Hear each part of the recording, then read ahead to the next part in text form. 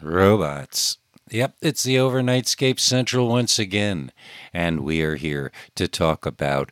I can't believe that robots has never been a subject because everybody loves robots. Boy, it's in my mind, they are just, I grew up in that era of all those tin robots. Some looked like the one from Lost in Space, and others looked more like, a mechanical man.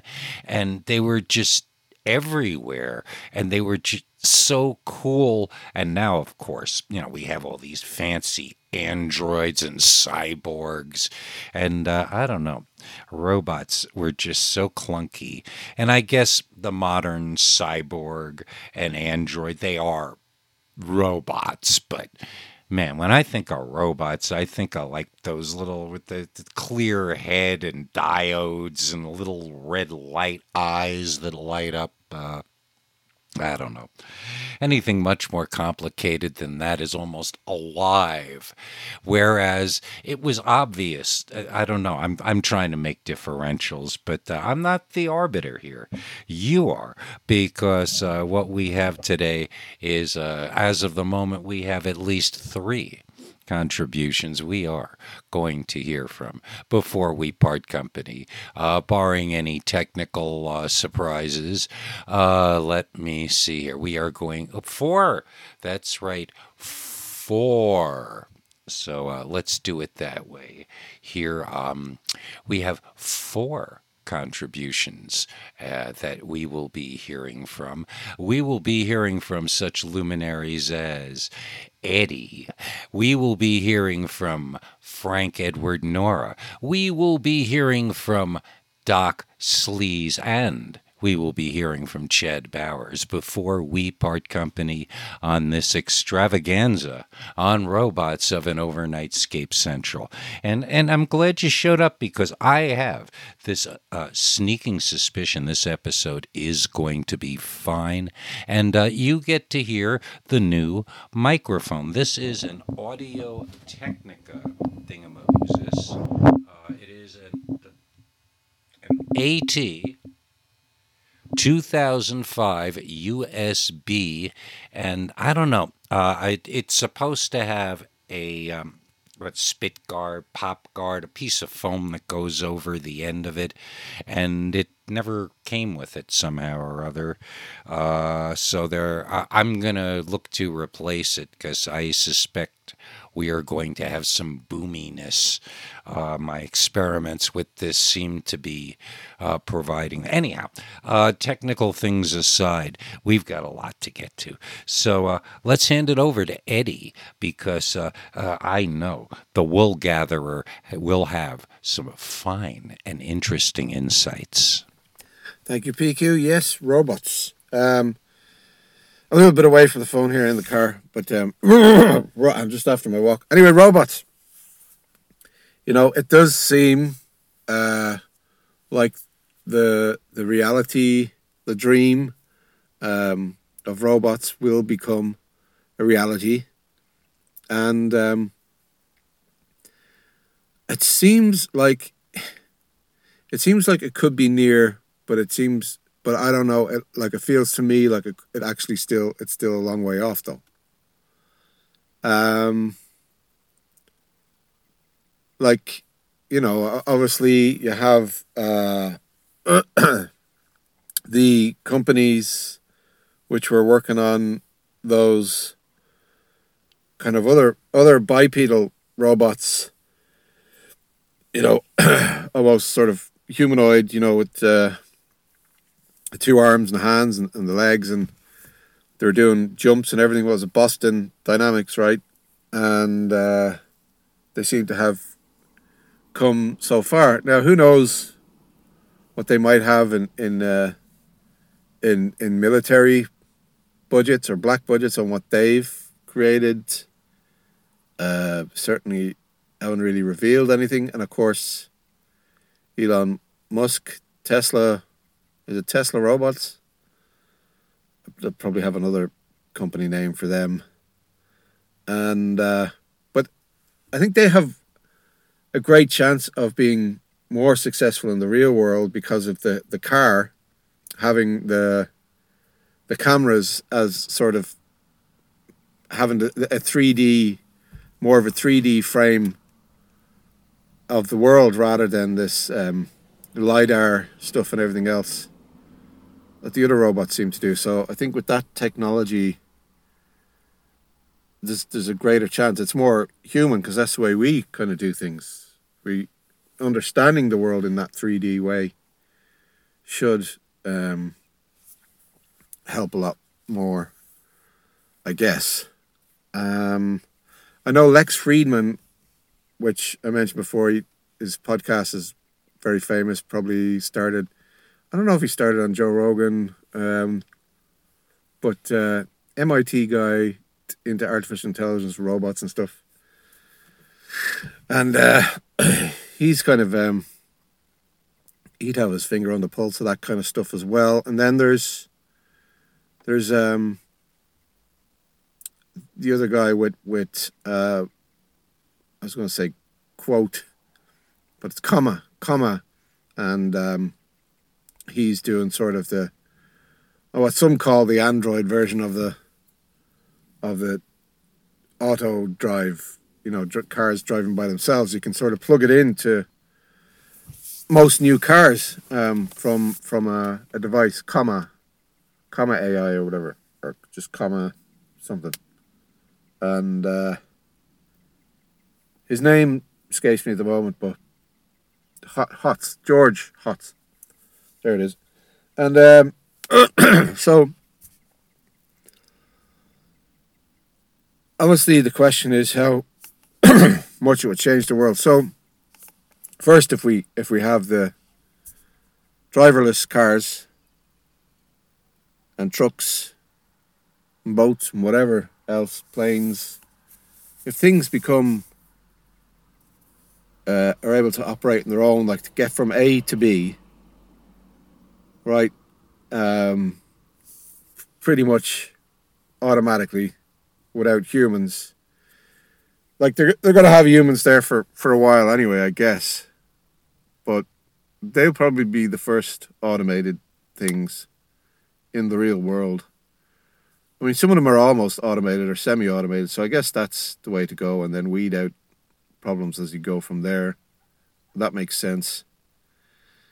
And then, well, that'll be a different world already, because I believe, like, the drivers are, I don't know if it's 30% of employment in the world or something. It's something quite high. It's millions and billions anyway. Maybe it's a billion, I don't know. So that will already change the world. And then you're talking about universal basic income and things like that, which was maybe the pandemic was able to, coincidentally, you could say, test drive some of the universal basic income, like get it out there. And it's not what they call it, right? They call it different things around the world, but a good way to test it maybe and get some, when people stay at home, and then what do they do then, and whatever else, that comes later.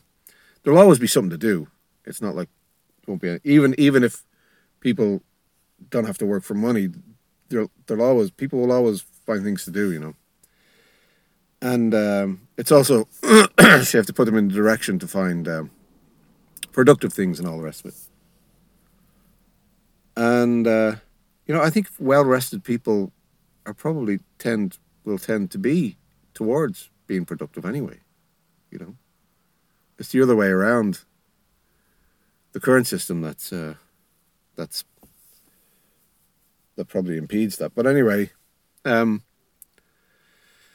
so like I don't know where I'm going with this, but so the next thing then, after driverless cars, if the robots start to do all the other tasks, which is, I don't know, carrying the boxes, doing the dishes, although we have dishwashers, but putting dishes in the dishwasher maybe, or, the hoovering, housework, or every other single imaginable task that there is that humans do. And each robot then be programmed, especially if it's repetitive, I suppose, any repetitive work. And then each robot will be programmed specifically for that and get better and better at that until it just replaces the human. But then I guess there will be people to look after the robots, but then that might also be replaced by robots as well. You know, if that becomes a repetitive thing. Or a diagnostic thing that then the robot can fix themselves, kind of thing. But then where are we left? It's like, are we running the show then? Or are they? Well, just recently I found out that in ancient Greece, citizens, which were, I guess, there was slavery. So you had slaves who did all the work, and citizens gathered in forums. And I mean, maybe it's idealized, but they had intellectual conversations.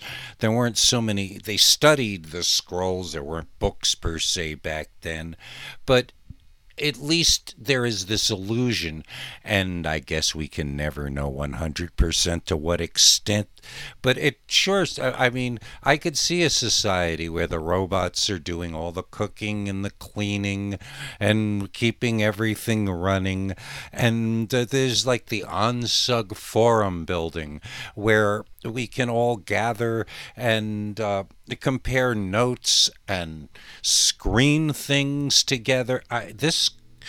Of course, this is all really an ideal, no matter what ease you can possibly fit humans into. We will find something to have conflict about somewhere. Even if this is all just innocuous, the robots never turn on us, everybody's happy. You got maintenance robots that maintenance the maintenance robots.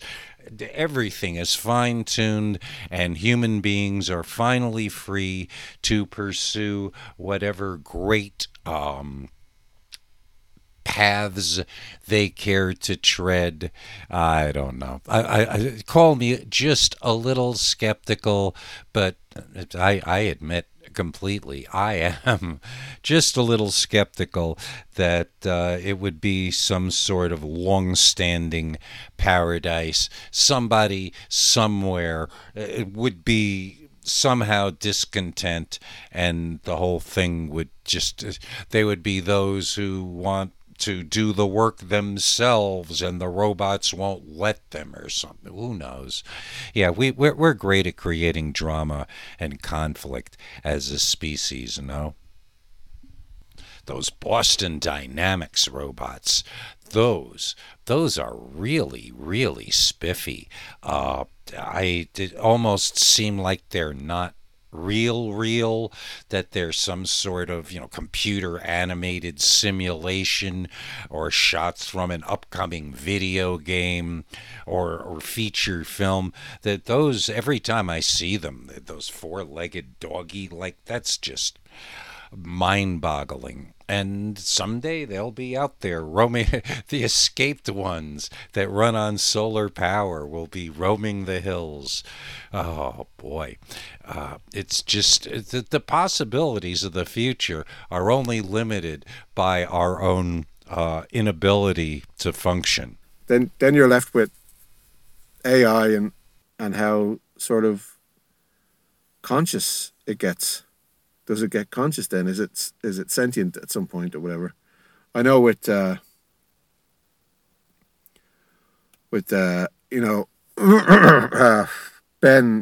Goertzel and the other guy who are running, wasn't it Sophia the robot, and she got citizenship in, I don't know if it was Dubai or Saudi Arabia, I think, or something.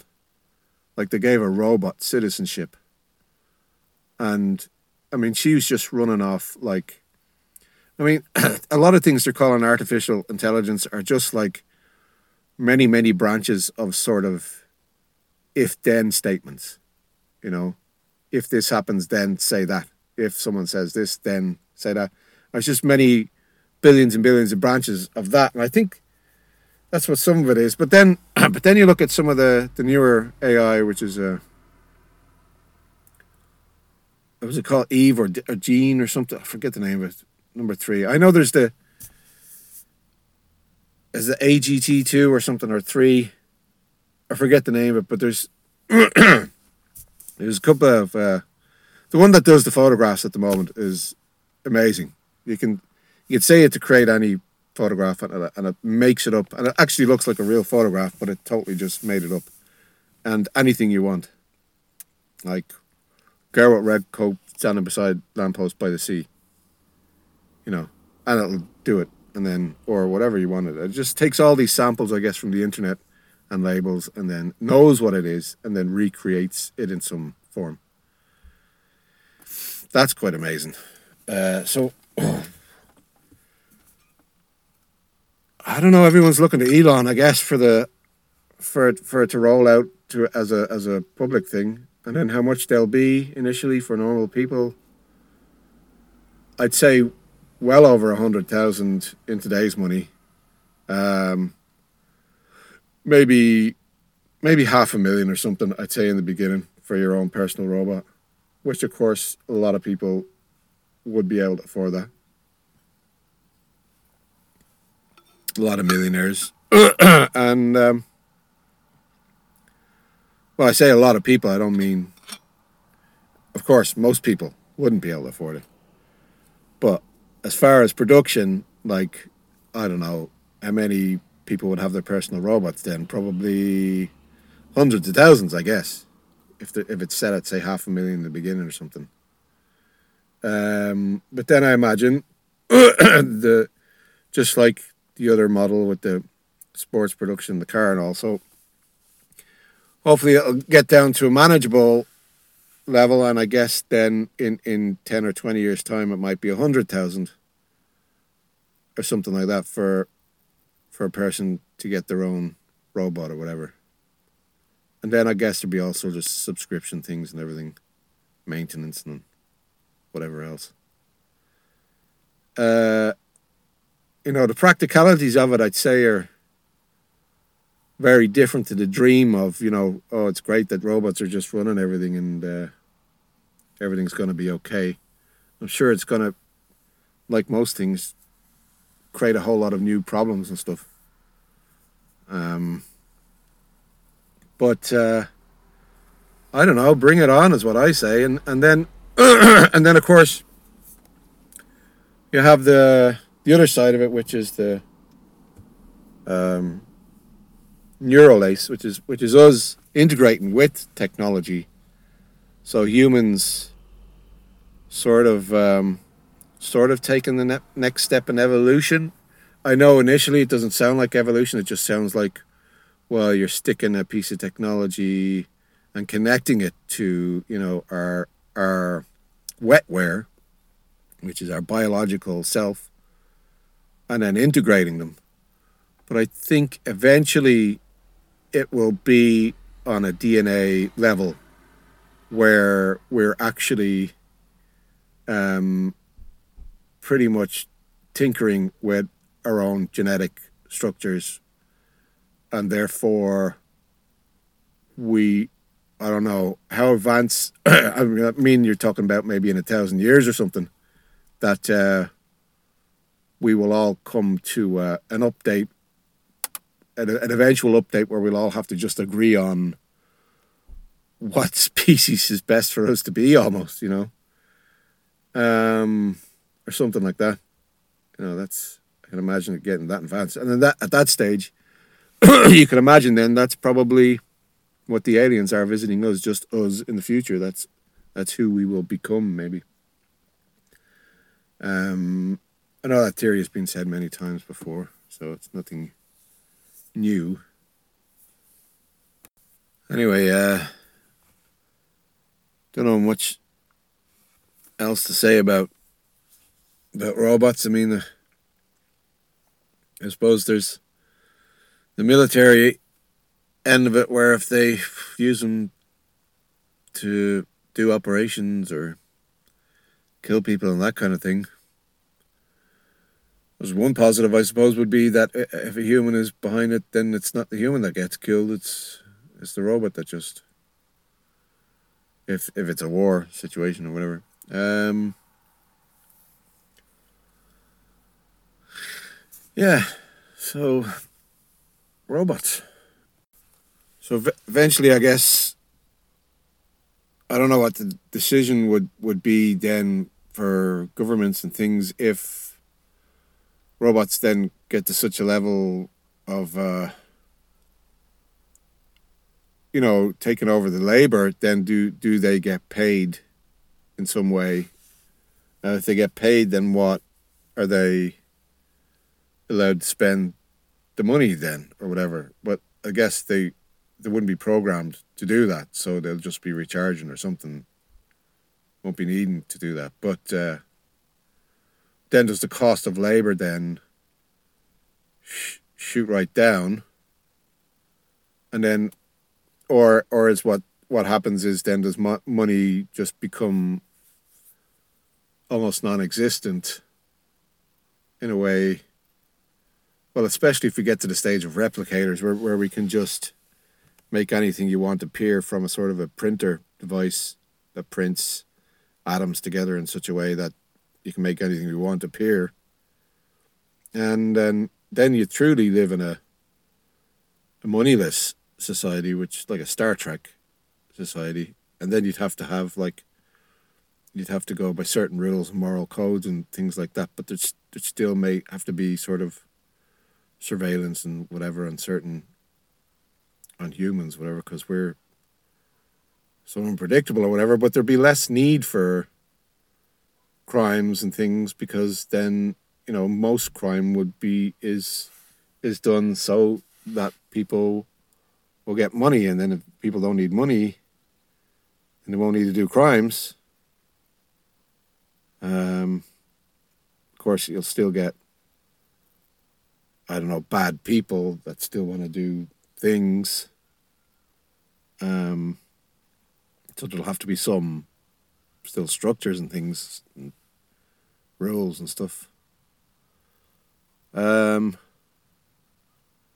as I said, I think people will always find things to do and learn and everything else. There's so many things to do and learn anyway. I don't think people need jobs for that. It may take some people a little while to get used to, but I don't think it will take long. Look how quick people can just scroll on TikTok all day. No problem. Straight away, anybody can do that right now. Anybody who give TikTok to anyone for a couple of days, they'll get it. And that's it. They could do it for a whole day easily. Just sit there, learn things. Decide if you want to do some of them, whatever. And then comes the issue of then our longevity and and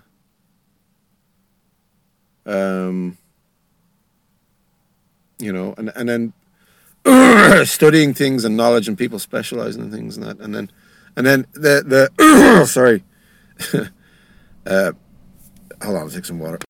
Yeah, and then I guess technology. I thought the water would help. The technology will then can help us to learn as well, and our capacity to learn will probably be increased as well, which all goes back into the evolution thing. That we will have a hand in our own evolution. So, I think robots will then be seen in history as a step to the process of our own evolution, like a step towards our new species, whatever transhumanism or whatever you want to call it. And I think after that, who knows? But I think that's really the impact that it'll have. Apart from, I guess, first of all, a lot of relief and peace. I think, and that bring into, especially if it sort of diminishes the money issues that a lot of people have in the world, and make it a fairer world and all that kind of thing. Hopefully, that's what it does. Although it's hard to believe that, seeing as the way the world has been running, or the way it looks like it's intended to run. But I have to hope and believe that things will be for the good in the end. If they're not, I mean, if these Illuminati or New World Order, whatever, is truly evil, there is so much more stuff they could be doing. If it's like, so it's, I don't know what's. I'm sure there's a balance to strike and all kinds of things, and then there's, if you want to consider, maybe there's other things in other realms and like spiritual realms or dimensions and stuff as well. That's maybe they have to work with. I don't know. But definitely, I think it's going to be a reality. How soon? I'm not sure. Even by 2030. By 2030, maybe we'll have the first one, or by 2035, 2040. 2040, maybe we'll start seeing it being a bit more introduced into everyday society. I don't think it's going to be that soon. I mean, I hope it is. But there we go. That's robots. Back to you, PQ. Do not be alarmed. That is the air conditioner. Just in case you were wondering there why all of a sudden it sounded crappier. Just experimenting here, see what I can get away with.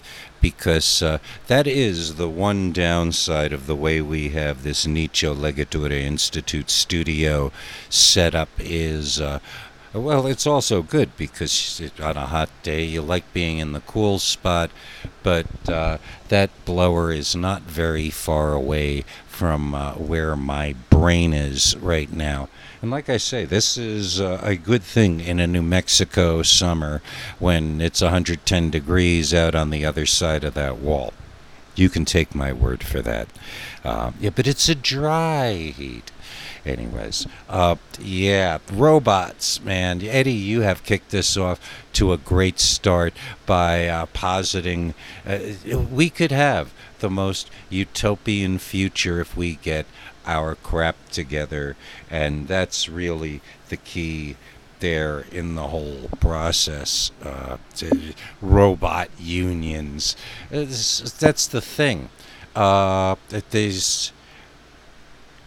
If we could program ourselves to be less materialist, we wouldn't need the robots. I don't know. It's a tricky thing because as we are designing these other beings, we are pointing out the things that make us so vulnerable, irritable, unable to get along, all those things. I mean, and who knows what could possibly be. I mean, science fiction writers have written literally thousands of stories about robots versus humans in some way or form.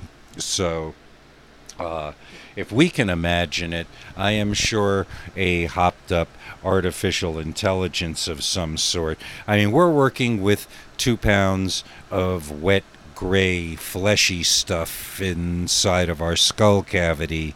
Eventually, once this intelligence that we are fostering, if space has any dimension to it, if it could hold more information in the RAM part, just like our own brains. I mean, you can only juggle so many things before you start dropping parts. You know what I mean? Now, maybe it's all so very confusing. And the other question that comes to mind, if we did have this society where nobody has to work and we can all follow our bliss, would people continue to do criminal activities just for the thrill? We're a complicated critter, and we're trying to make simplified versions of ourselves to serve our purposes. I mean, that's basically what this is all about, creating mechanical slaves. So we're going right back around to the same principle again on one level. Maybe. Is it ethical? I'm PQ River.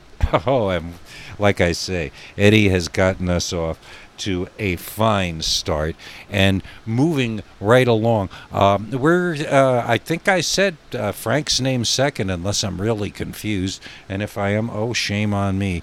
But instead of batting cleanup as he usually does, we usually finish up our shows with Frank Edward Nora. Frank gets to be here in, batting second for this unique Overnightscape Central. You'll be able to tell your grandkids you were here for this one. One of my earliest memories involved robots. Yeah, I was in a nursery school, I think. It was in Highland Park, New Jersey. It was a Montessori school, I found out many years later.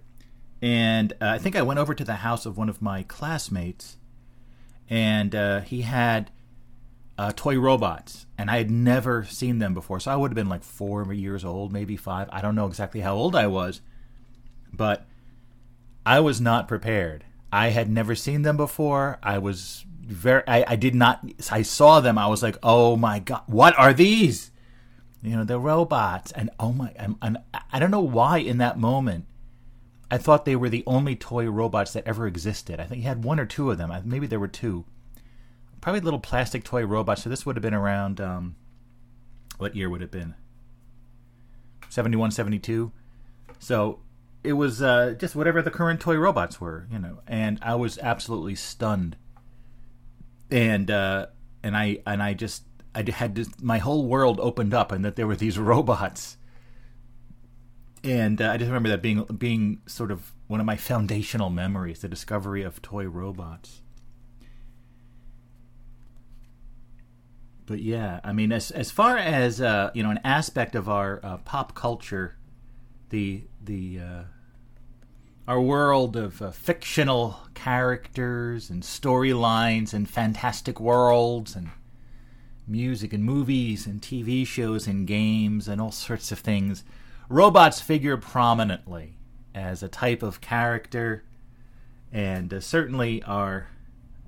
Part of what makes our Circus Earth very enjoyable are all the robots. And then all the shitty robots, of course, especially in the 1970s, like shitty robots, just like the worst, crappiest, junkiest robots usually on television, but possibly in other places as well. TV robots. Oh my God, it was so great to have all these crappy robots. And of course, the shitty robot that rules them all, of course, is Tweaky. Let's see if we can find his sound effect. Is this it? Let's see. Tweaky, of course. The king of them all.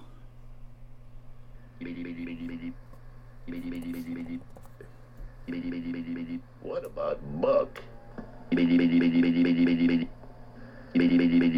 Someone isn't gonna like that. Well, at least Tweaky's on my side.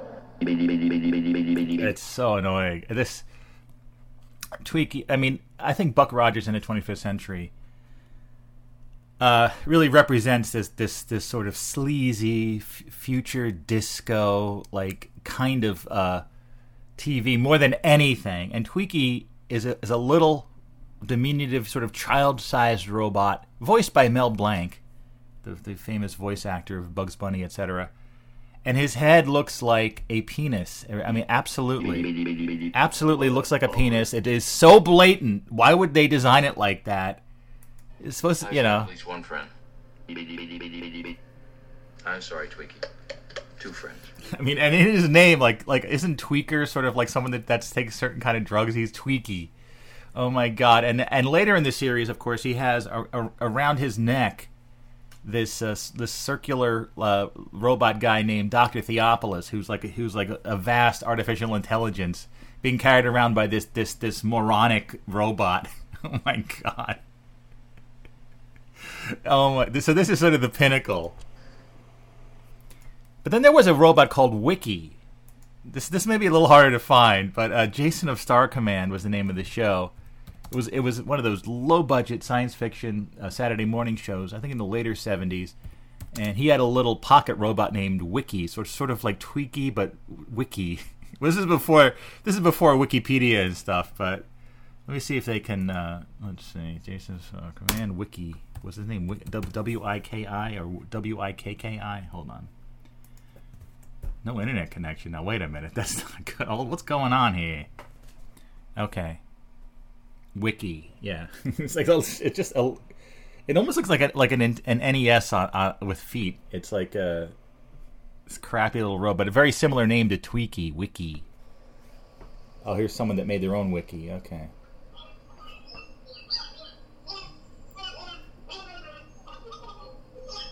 All right, that's someone's attempt to make wiki. Yeah, Jason of Star Command, great show. Oh. This is a whole episode, Wiki to the rescue. A very shitty little robot. Yes. Danger hides in the stars. Yes, it does. Of Jason of Star Command. Copyright 1978.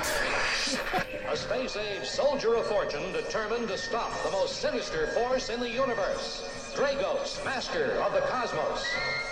Aiding Jason in his battle against evil is a talented team of experts, all working together in a secret section of Space James Academy. Doohan, of course. Jason of Star Command. In our last episode, the Academy was falling toward Hold on, I'm trying to see if we can find the wiki robot. I want every ship that Star Command possesses.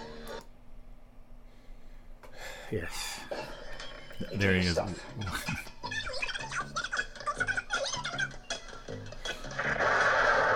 Threw Wiki out in his face. Enough of Wiki. Oh my God, what a crappy robot. Oh my God.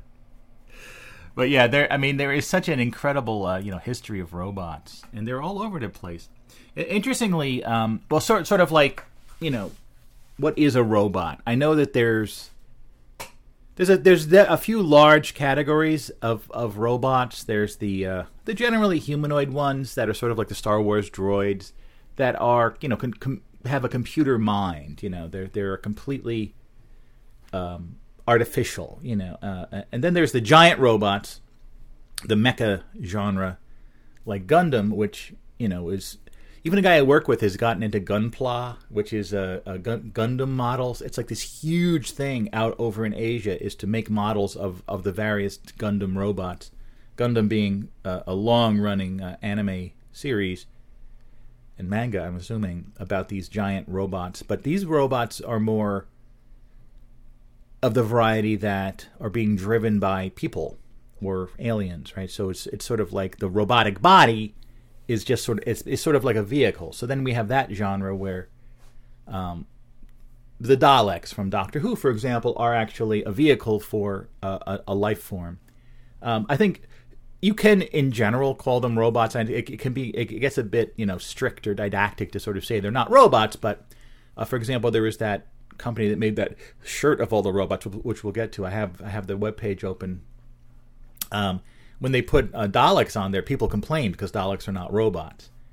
Well, it's a robotic body, right, being controlled by an organic being, And I think most of the mechas are that way too, like Mazinga or Voltron, Go Lion, all of these giant robots that are being driven by people are more vehicles as opposed to, but they have sort of a humanoid form or sort of an animal form. Go Lion. They were lions that formed into a giant human. Yes. Anyway, and then you have cyborgs, which is sort of like, what would you say? The Cybermen in Doctor Who, and of course RoboCop. This is where a human being has been sort of there's a human mind in there somewhere, a human brain in there somewhere, but most of the body has been replaced by. Or some of the body, even the $6 Million Man is a cyborg. Some of the body has been replaced by robotic parts, right? So you have cyborgs, you have vehicles, and then you have the actual robots. Which is a computer-controlled mind. And sometimes it really does overlap. There's so many of these characters, but where does it actually come? Where does this come from? This idea of a mechanical man. I think it goes back to the idea of the creation of life, right?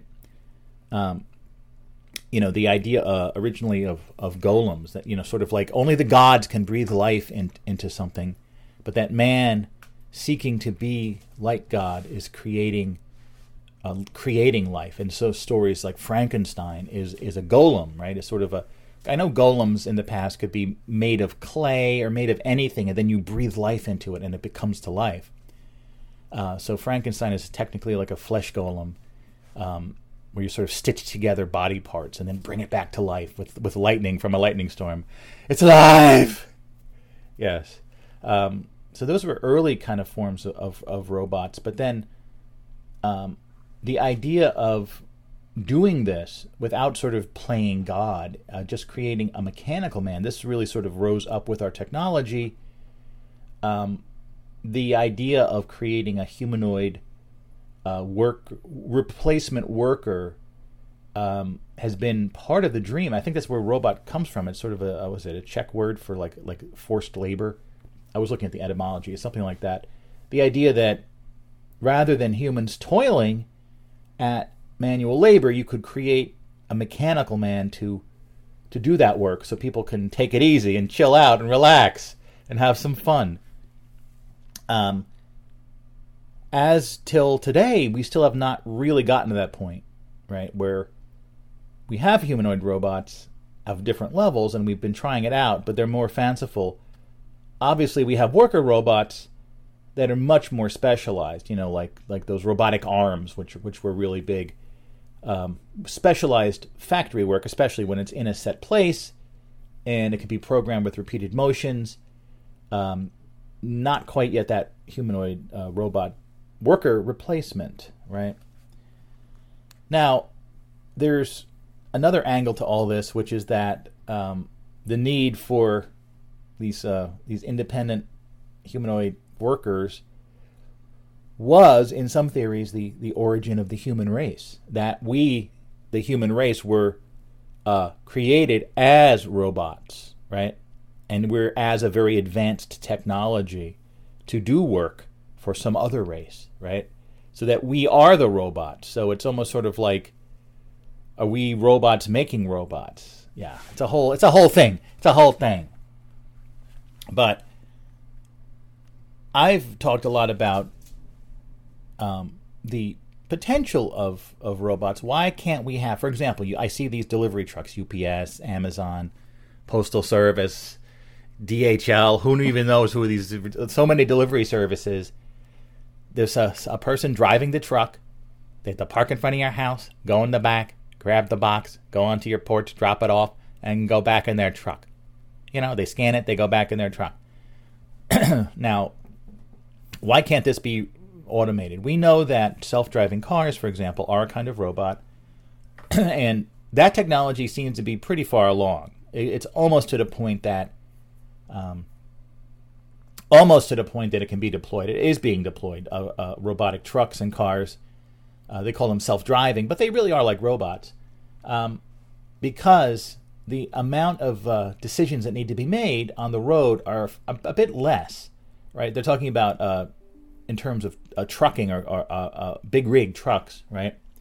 Once you're on an interstate highway, right, you pretty much just need to, go forward, and then if there's something blocking you, stop going forward. And then if there's something, and then if there's a traffic jam, slow down and stop. And then if there's a space in front of you, go, right? And I know there could be some, about changing lanes, like shifting lanes, passing, and everything else, but it's a much more limited set of parameters. So they're saying that is, and then maybe for the local roads, they'll have, for the time being, have humans drive them. But I'm saying, how about a robot that can just carry a box from the back of the truck to your porch, right? Why don't they have that? That would seem to be really called for in this situation. And I think that it is the perhaps non-obvious or level of complexity in everyday tasks, right? Imagine you've pulled up in front of a house, and now you need to, grabbing the package is easy, but now you have to step out, walk up to the porch, drop it off, and then come back. And this is where there are potentially millions or billions of different subcategories and divisions. What if there's a snake on the ground? What if there is a cardboard box right underneath you when you're stepping off? What if there's a dog or a cat? What if there's a person standing in front of you? There's so many different scenarios that we don't really think about because we have the capacity to say, deal with all of these potential things. You step out of the truck, you grab the box. Oh, here's a kid riding a tricycle down the street. Oh, he fell over. Oh, what do you do? We don't always really know what to do, but we can sort of figure it out. In terms of a robot, it would need to, have the sensory input, visual and radar and LiDAR and all these things, but would also need to be able to decide what to do. And this is where AI comes in, right? Right now, in general, right, when you're programming a robot these days, you kind of have to have all these if-then. Oh, if you see this, then that, And I think it becomes the tasks we're talking about, which is replacing a human worker, ideally with a robot that's around the shape and size of a human being, to do the work for us, that can actually come into your house and clean up your house and do your laundry and do your dishes and stuff like that. Just doing the laundry, just carrying a box to the porch, just doing the dishes is vastly complex. Apparently, though, if I was given the challenge without any background, I would imagine you could write a few thousand if-then statements and perhaps get it done, but apparently it doesn't work that way. So AI will be a system where you you don't have to write, like doing if object is made of cloth, then wash it. Well, not everything made of cloth in your house are you going to wash, What about those pot holders? You can wash them, but you don't really wash them all the time, The idea is you create a system that has the capacity to create those if-thens, but you don't have to write them. It's a system that will write vastly complex code through a learning process, right? So you're creating a learning system. Anyway, this kind of AI could absolutely revolutionize the world once you have worker robots that are about the size and shape of humans that can do our work for us.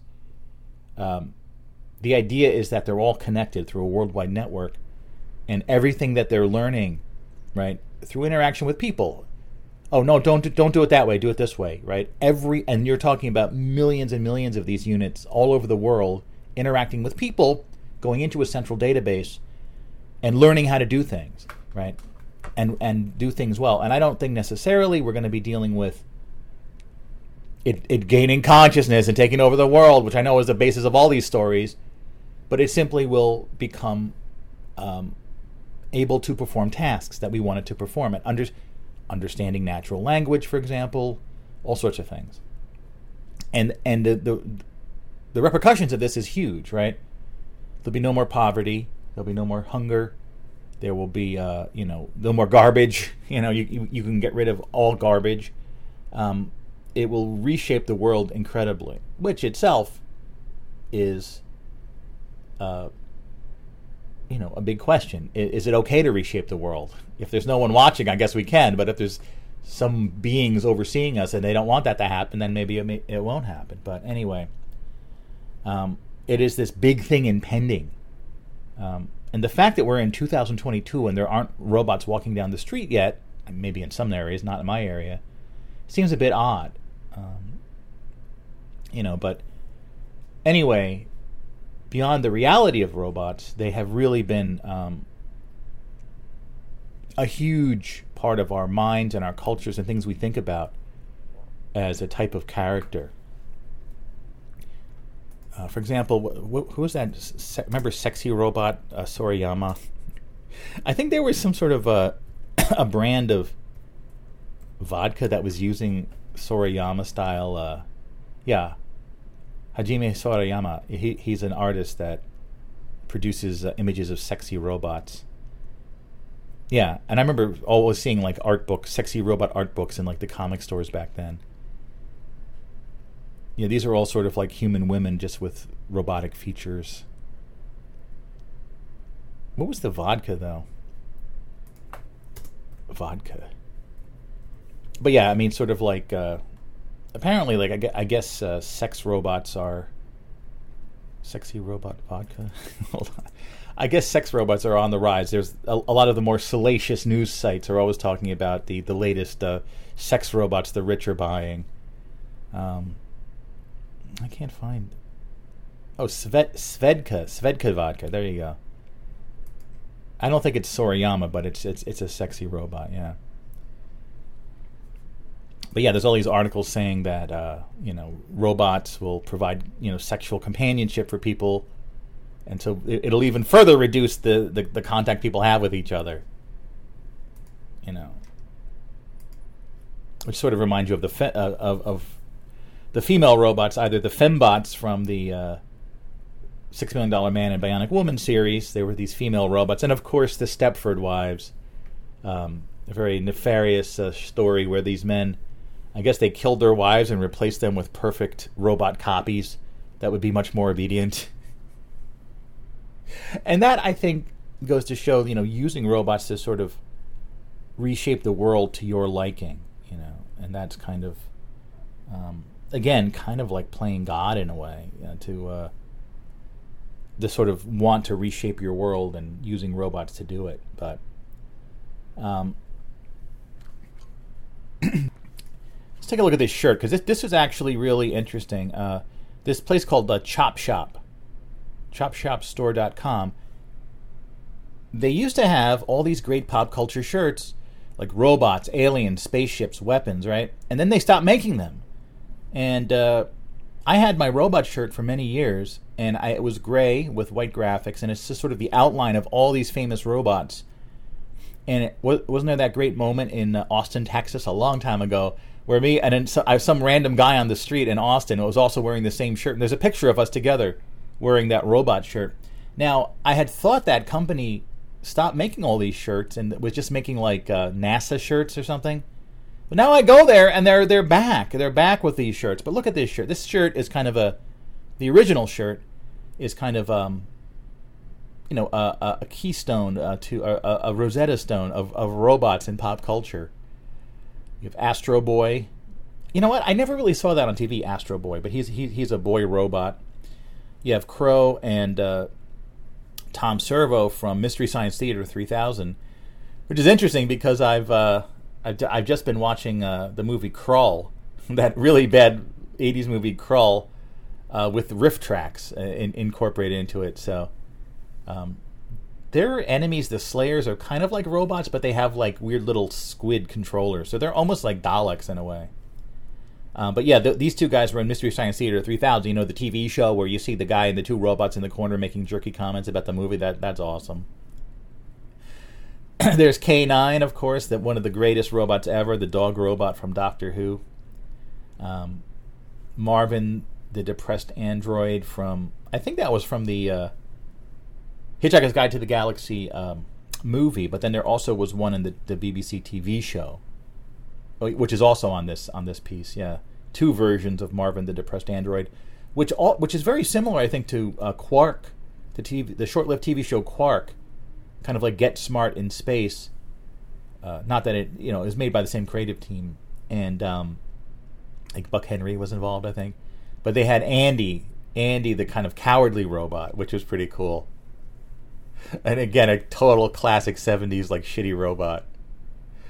And there's Huey, Dewey, or Louie from Silent Running, which I haven't seen that in a long time. Of course, Hal, the AI from 2001: A Space Odyssey, kind of a robot, I guess. And there is what's his name from The Black Hole. I tried watching that movie again, man. That movie, that's a Disney movie. They tried to make their own Star Wars, and The Black Hole just kind of sucked. But you had this robot, and then you had Old Bob, which is like an old robot, right? And you don't often see old robots, like robots that are meant to be like older or elderly, And then there was another robot in here that's sort of a larger military robot. And there's Conky from Pee-wee's Playhouse, that's a good robot. Tweaky, of course, and Robbie the robot, and the robot from Lost in Space, who were kind of similar. That's a certain style of robot. There weren't too many of these. I know Robbie the robot has this riddled history. Was it from Forbidden Planet, maybe? And then the Lost in Space robot was, again, like repurposed for some like really crappy like Croft show, Mysterious Island or something. But these are very iconic robots. Robbie the Robot, I don't know, doesn't really have much of a personality as far as I can tell, but, the robot from Lost in Space is one of the best. Danger, Will Robinson, danger. Shut up, you mechanic eyes, nene. A robot, some weird old dude, and this little boy. That's what the show devolved into. I know there were some other characters, but that was the main thing. You have the robot from Berserk. Let's just play some Berserk. I mean, I have MAME. Let's just play Berserk. I mean, why not? This is a classic, evil robot game. Because, as much as robots can be our friends, they could potentially also be our enemies and kill us. And in most movies with robots, the robots go crazy and kill everyone, which is probably not going to be the scenario in real life, but... if you have a story, hey, there's a bunch of robots and they just do work and they're cool, what kind of movie is that? That's going to be kind of a boring movie. It could be a good movie, I don't know. Come on, let's go. But this one has some very iconic voice lines. Yeah, and of course I see the bezel here, the kind of the graphics around there, and the robots look very different than in the actual game. Coins detected in pocket. Coins detected in pocket. This is where you're in a very rudimentary maze and you're just shooting robots. Target. Destroy it. Destroy it. And when you shoot them, there's a weird little smiley face in the explosion. Get the humanoid. Get the human. Intruder alert. Intruder alert. Because then there's another robot, assumedly called Evil Otto, which is a weird, smiley face that comes to kill you. Chicken fight like a robot. Chicken fight like a robot. This is great. This is... Get the intruder. Intruder alert. Intruder alert. Why is Evil Otto coming out so quickly? Oh man, that was such a great game, and it brings back memory. My pop passed on earlier this year, and that was one of his favorite video games. He worked in an arcade and repaired video games. It isn't as if my father, and it was somewhat business, but he had fun doing it. He couldn't fool me either. He was way too good at games like this to just, I have to know how they work so I can tell if they're operating properly. Yeah. You're working those long shifts at the mall all day long at an arcade, and you're playing the games, and it's fine, but I won't tell on you, Pop. Oh, yeah. Here, intruder alert, intruder alert. That was a real golden age of just the basic. When an arcade was so simple, the more complicated and graphics heavy the games became, the less social it was and the more staring at a screen it became, maybe. I don't know. But that late 70s, early 80s arcade culture, it was just a few years. Video shop culture was just a few precious years, and it was so wonderful. It really was. And early robots for me were on Fireball XL5. There was Robert the Robot. He was just great and partly transparent. The Puppet Robot. You can't beat Puppet Robots. It's two treats in one.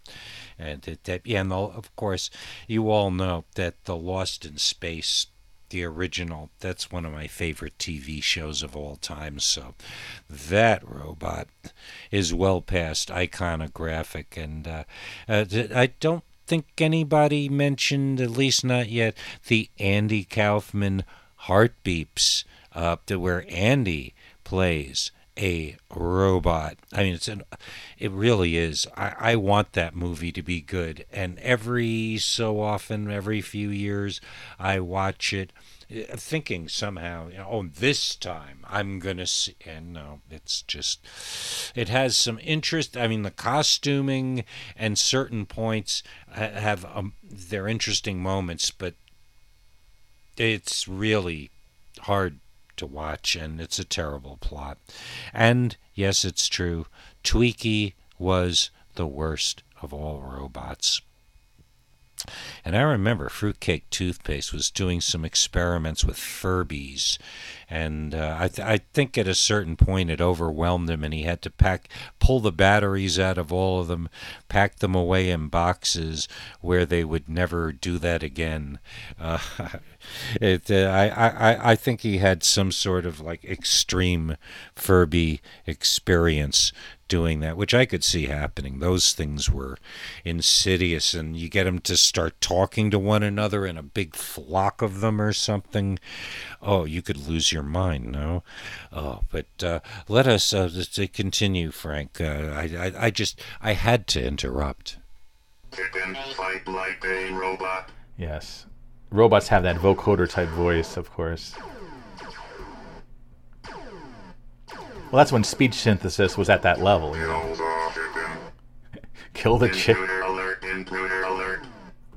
Got the humanoid. Got the intruder. Nice. That's a good game. Got the humanoid. Got the intruder. Get the intruder. Intruder alert, intruder alert.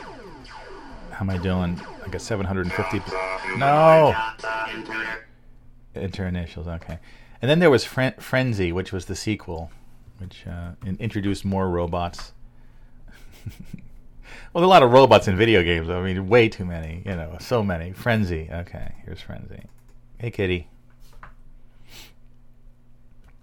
I don't know if there's that many cat robots.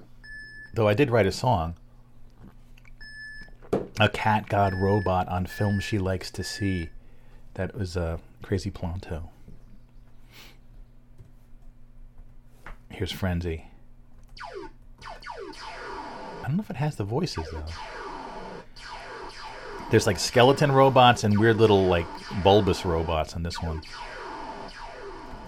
Maybe they tried to save money and get rid of the voice. I don't know. Robot attack. Robot attack. Okay. All right, so they do talk. Evil Otto is trying to get me here. This evil smiley face. Yes, kitty. Yes, kitty, I'm playing Frenzy.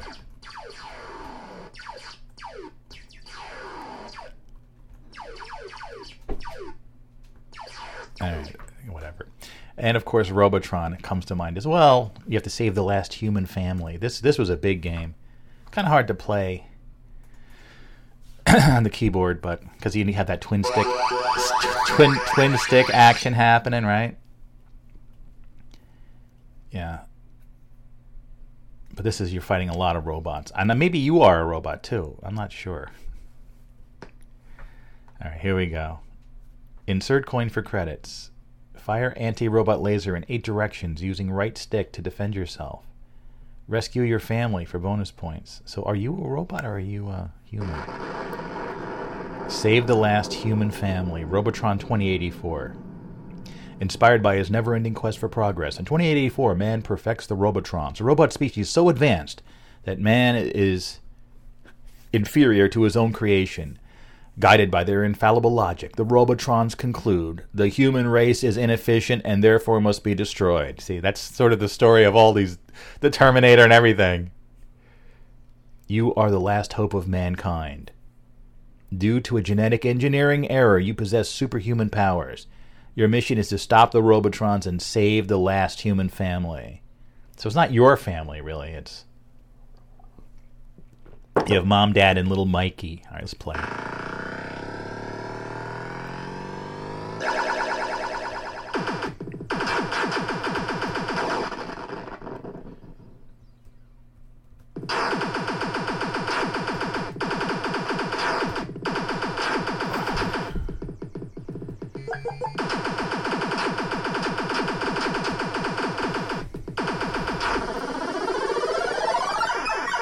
Very iconic sound effects.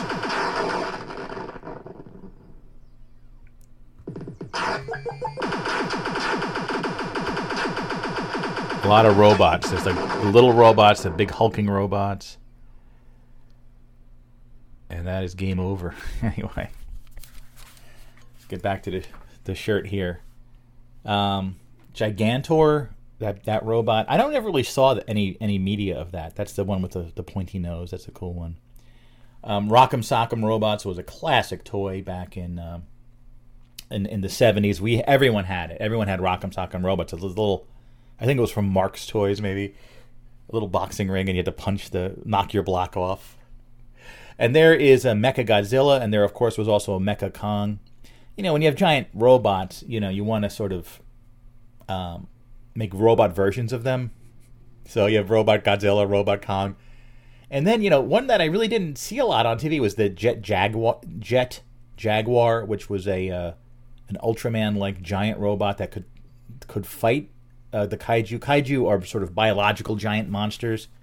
But then the robots, like that Pacific Rim, right? They had those giant robots that suits you could go into to fight the giant monsters. There's Mega Man.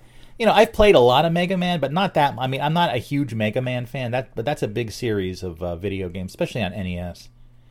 The Tin Man from Wizard of Oz. I'm not sure. Is he actually a robot, or is he a golem, or what is he? I don't know. Gort from this island Earth, of course. Humanoid robot. There's a Cyberman.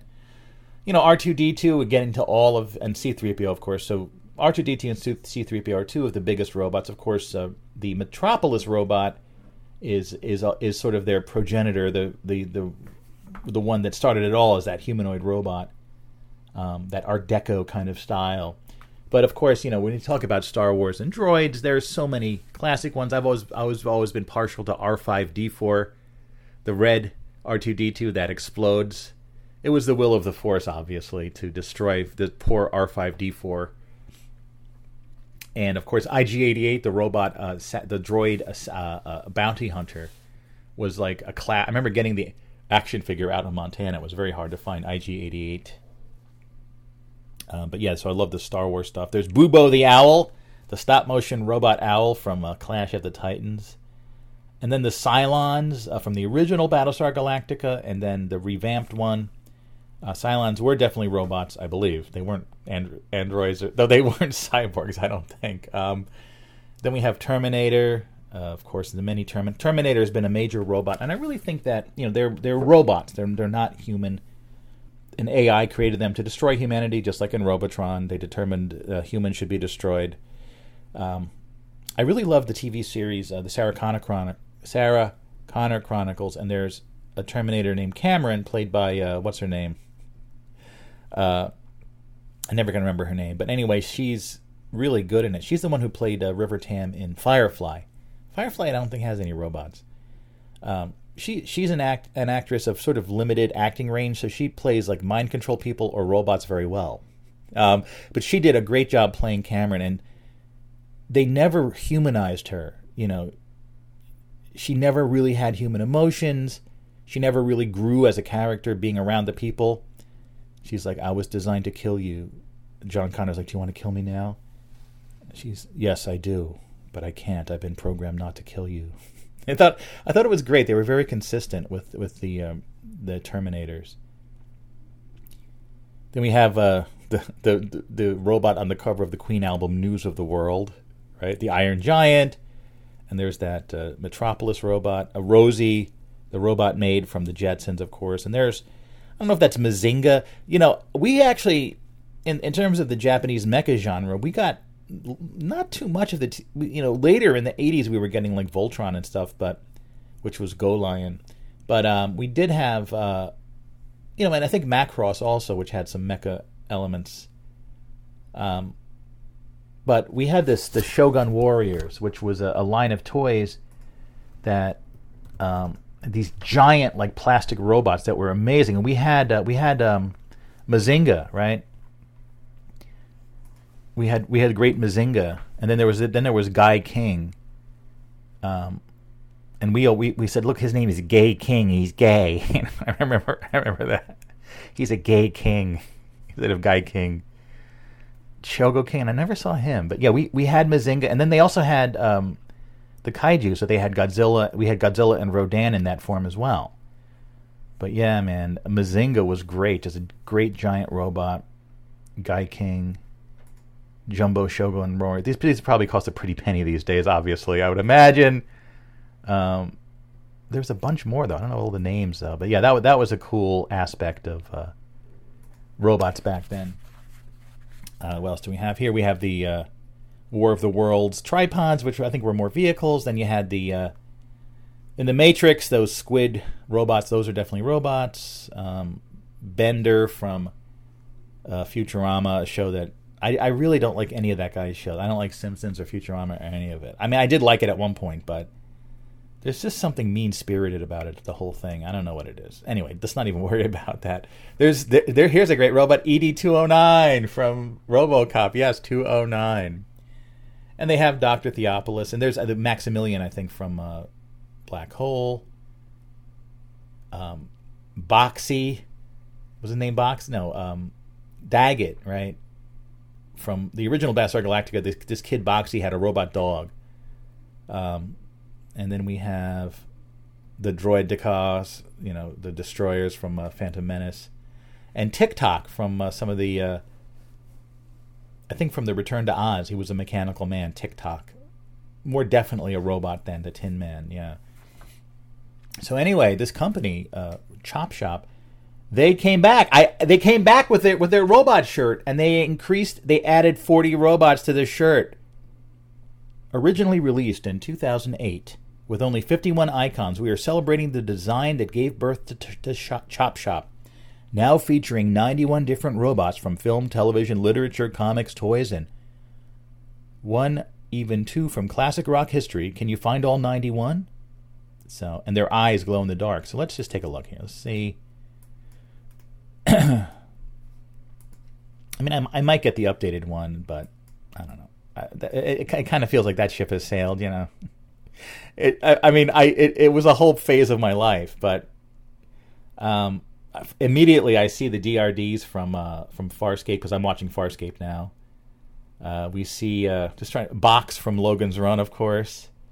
7 Zark 7, yes, the replacement robot for what was it called? Battle of the Planets, which was an American version of Gatchaman. And the original cartoon, it's about these 5 space warriors that they have a spaceship that turns into a phoenix, and they're all wearing like bird helmets. And the show was so violent, they had to cut so many scenes that they created 7 Zark 7, kind of a shitty robot, to do narration for all the stuff they had to cut because the Japanese version was so violent. There's the Master Control Program from Tron. Just trying to. I'm just sort of scanning this to see, and Yul Brynner from Westworld, of course. Yes. I'm just trying to see if there's how many I can easily identify here. Additional robots. Was that guy a robot from Red Dwarf? I'm not sure. I never really got that into Red Dwarf, but at some time I might want to watch more Red Dwarf. But yeah, they have a bunch more robots here. Scanning it. Anyway, it's good to know that the robot shirt is back, and the DRDs, of course. I never would have recognized it. But there's that Japanese robot with like the Sphinx head. Yeah. All right, anyway, let's close this out. Because I have many other lists of robots here. Let's look at this one. Anything we haven't covered yet on this page? No, I think all these robots. Well, what was the Woody Allen robot? What was that all about? Sleeper? Was he a robot, or I thought he was a person?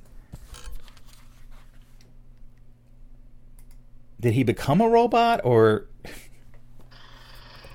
There's Woody Allen. Mr. Allen? Is that your new movie you're working on? No. I'm a clarinet player in 1973. I go into the hospital for a lousy operation. I wake up 200 years later, and I'm Flash Gordon. What's the name of the film? The name of the film is Sleeper. Basically, it's an intellectual film. Most of the scenes in it are of a cerebral, almost didactic nature, and there's very little overt comedy in the film.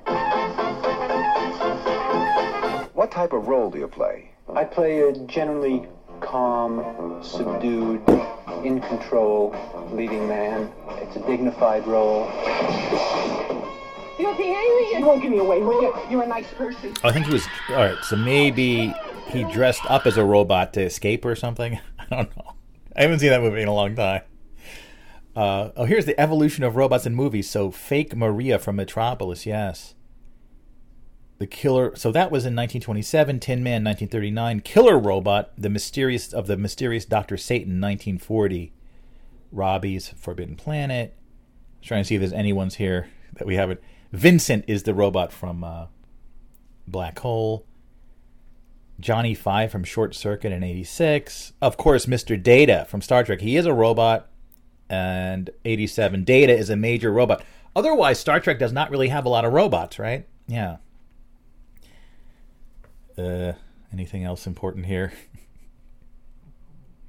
The battle droids, of course. Roger, Roger. Yes. The Transformers. Are they robots or are they a robotic life form? I never really got into any of those Transformers movies. I was a little too old to get into the Transformers TV show, by the way. WALL-E, that's kind of... I saw that movie, but I have no desire to see that again, the Pixar movie. And then there's TARS from Interstellar in 2014, like the giant weird box robot. That's kind of cool, almost like a monolith. I think I saw that movie once. And there's BB-8 from Star Wars: The Force Awakens. It's like an orange ball version of R2-D2. Another guide to robots, the Iron Giant. Of course, that's a big one. The Sentinels from X-Men, these giant robots that were created to fight mutants. Yeah. Real robots, like, was it Asimo from Honda Corporation? So many robots. There's so many robots out there. I mean, like, almost too many robots. What is this one? This is a cool... Where's WALL-E? This is a cool work of art. Let me see if any of these are worth talking about. Oh, another one from Buck Rogers was Crichton. I forgot about him. He was more of a taller robot, Crichton. He had more of like a C-3PO sort of... He was sort of like a nervous kind of robot guy, Crichton. And he was criticizing everyone. And then Crichton from Red Dwarf. Okay, so that, yeah. Okay, so Crichton and Crichton. Okay. Robot Butler from Sleeper. Okay, so maybe he was pretending to be the Robot Butler. Damn, I don't even know a lot of the robots in this one. Oh, Bad Robot from the Bad Robot Productions that made like Lost and stuff. Yeah, this almost too many robots. Okay, but anyway, one of the greatest robots ever. A bit more on the obscure side is Syphal's robot. So let's just check out. We need to check out a little bit of this. Syphal and Ollie, Episode 7, Syphal's robot. This is one of the classic robots. Very shitty robot, but it was meant to be. One of the few puppet robots. There's not a lot of robot puppets. 1, 2, 3, 4. And Ollie. This is the best. MTV in the late 90s. Syphal and Ollie.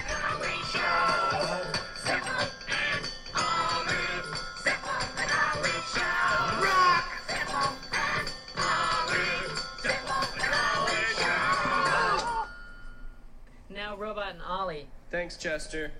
Hi, I'm Ollie, and this is my... Hello, everybody. What the hell are you? I'm Syphal. No, you're not. Syphal programmed me. What the hell's going on here? Syphal programmed me to do the show. Look, folks, I don't know what the hell's going on here, but... Well, let's take some calls. Call to the public. Call. Hi, everybody. Hello there, television viewers. Hi, what? Now take calls from the public. I can do it, okay? I will now take the first call. Okay, everybody. Caller, go ahead. I can do Syphal it. and frickin' Ollie, this is your landlord. Hi, You sir. know what I'm calling about?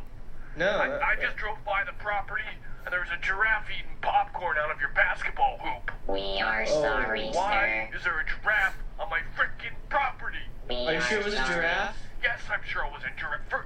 First the frickin' monkeys and now the Uh-huh. frickin' giraffe. Get them out of there. We're just renting them for a little while. What the hell is wrong with you guys? They cleaned out your gutters. What? They ate all the leaves out of the gutters. You get these frickin' animals off Okay, my we better property. take another call now. Okay, next caller. Caller. Hey, dude. Hey. Hello, Master. Hello, Master. What are you doing? Where are you? Out doing some... Get back here, man. What is this? What is this robot? That's there for me. I So, love you, so I can Master. split. What the hell are you doing? Where did you get a robot? I just made him. Yeah, I just needed I've needed a day like today for a long time just to get all that stuff done. I've been Well, so do off. I, but... I love you, Master. I built a robot for it. So. Well, get back here. I don't want to do this. What Okay, you'll be fine. What made you think I wanted to do the show with a robot? Well, it's a pretty good robot. And It's a jerk. Yeah, anyways, hey, robot, speech sample number 10. What?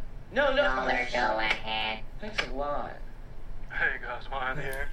So that gives you an idea. You can watch. I recommend watching the entire episode of Siffel's Robot. But yes, really good stuff. Then, of course, we get to one of my favorite categories of robots at Epcot Center. And there's a whole video called The Robots of Epcot Center. You can look that one up. There are so many, some of which I've seen and some of which I did not. But there's a lot of robots that most of them are not there anymore, but they are still symbols of, for collectibles and stuff. Smart One was a robot that I play a bit on the other side. Maybe I can find that clip. He was just sort of a short purple robot that you could actually talk to, but it did have a rudimentary form of speech analysis, and it was actually like a computer. It wasn't a lot of the other ones are people remote controlling a robot and talking through it. But let me see if I have that clip. Latest and greatest. Yeah, this is it. I, too, am one of man's latest and greatest means of communication. Smart One. We're Huey, Dewey, and Louie, nephews of Donald Duck. Yes. Smart Kid. Let's take a quick spin around Communicore. I think you're going to like the place. That was the sounds of Communicore. Actually, let me put that on the next other side, because I haven't played it in a while. This is sort of behind the scenes of the other side. Let's see. It's F-126 as the designation. And then we will find Communicore. Sorry, excuse me. I'm doing some behind the scenes work here. Yes, I'll throw that in there. And by the way, this clip, 3 minutes, 27 seconds, the sounds of Communicore has been on... Hold on.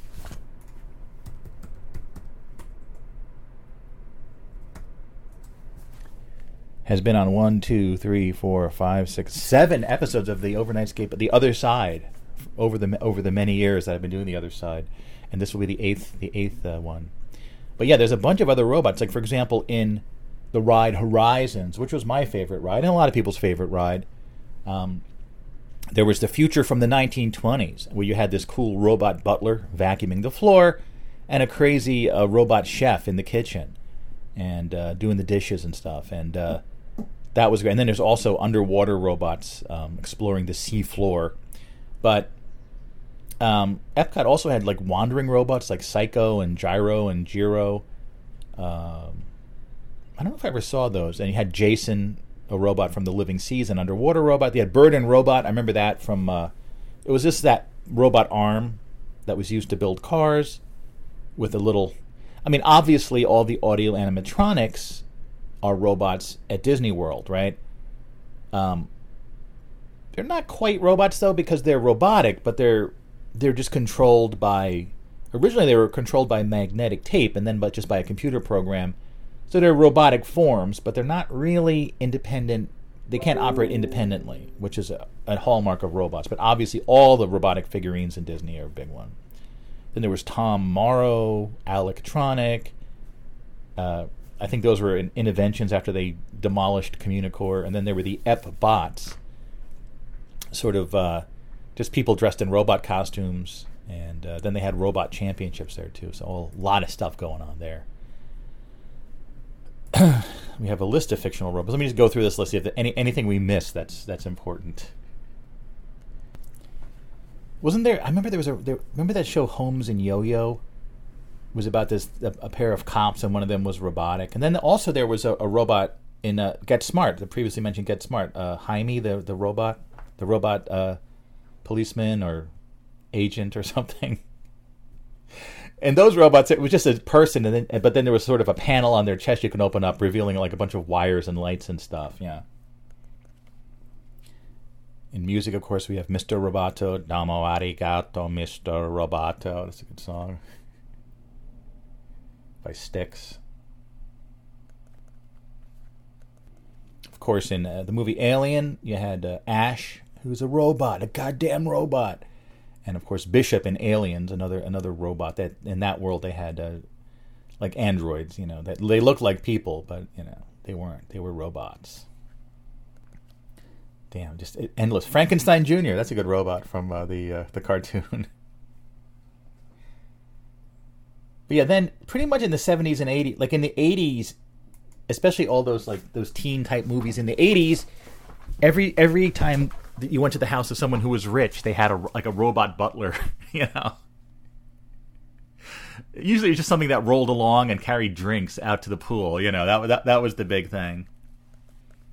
And then pretty much any show like the Croft Super Show, wasn't there something like Captain Cool and the Kongs were going to be replaced by a robot? Hold on, let me see if I can find that.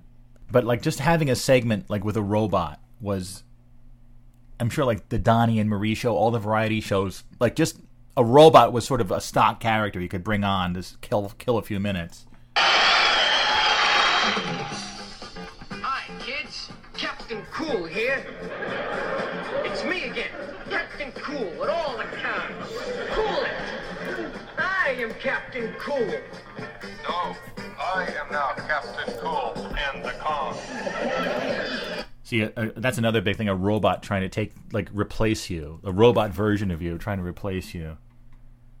I don't know if I can find that particular video. No, let's not worry about it.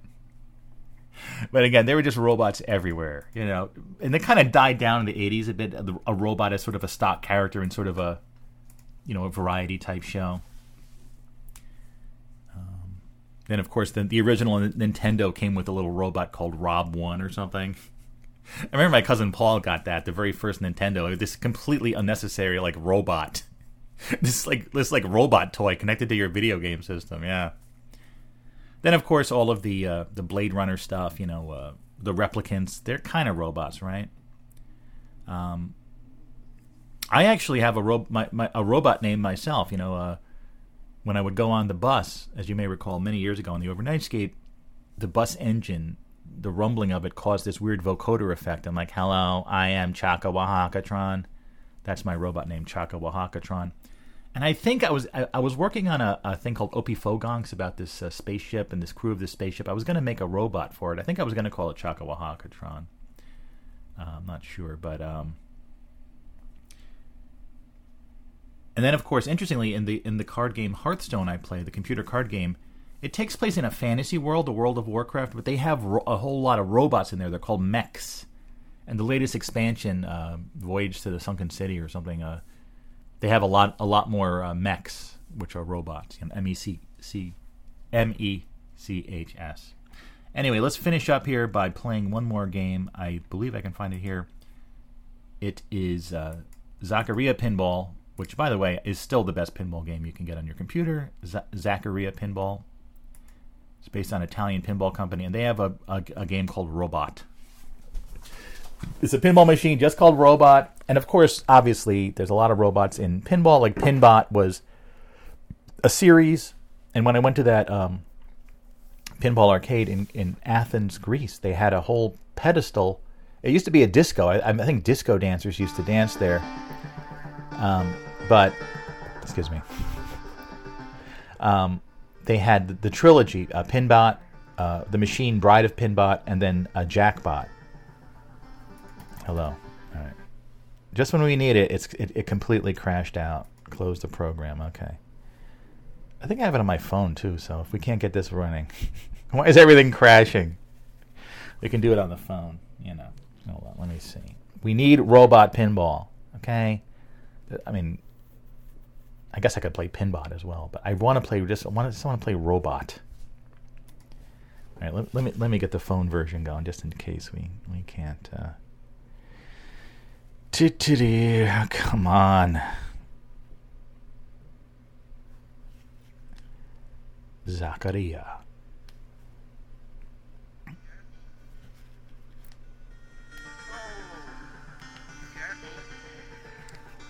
That's on my phone. Am I? Oh, here we go. Okay. Okay. All right. This would be a solid state. Let's find Robot here. Robot from 1985. Robot. Robot. It's a robot. Yes. What was that sample? It's a robot. Wait, can I find that? It was like a Wonder Woman promo or something. I don't know if I can find it. I don't know if it says Wonder Woman.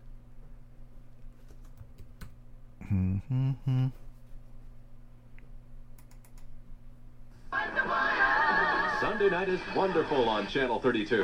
At 6, it's the new original Wonder Woman. Sure. That's the last name, Woman. First name, Wonder, right?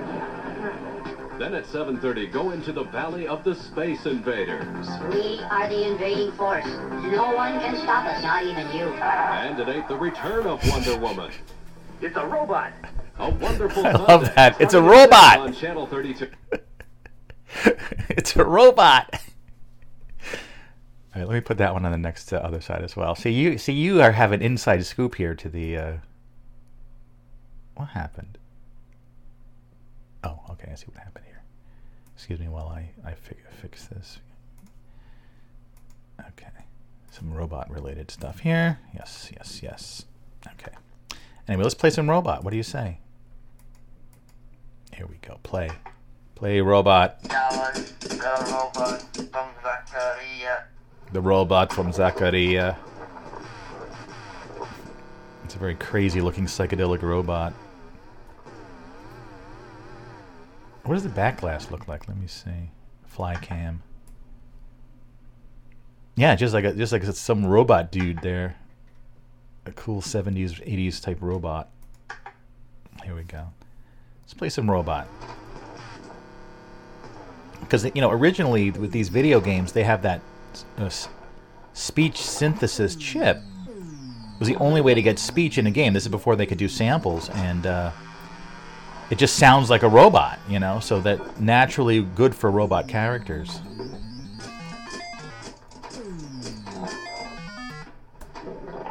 Very robotic. But don't they have other versions of robot on here? Let's see.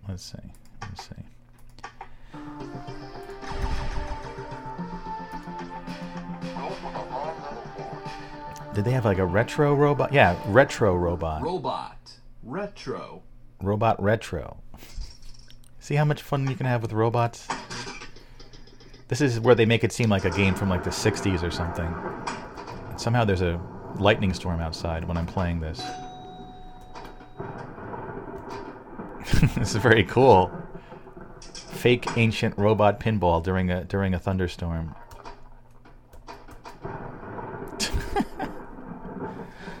All right, but there's yet another robot, right? Isn't there like is there a deluxe robot yet?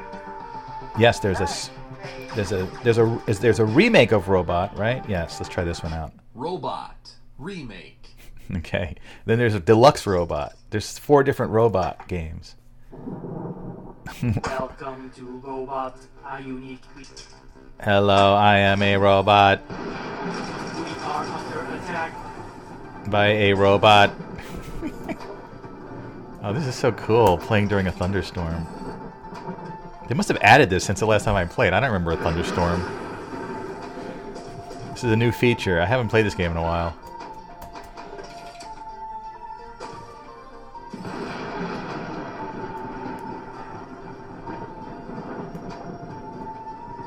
Kill the robot during the thunderstorm. Why do robots talk like this? I don't know. They don't talk like that anymore because they just have regular speech samples. Finally, we have Robot Deluxe. Okay.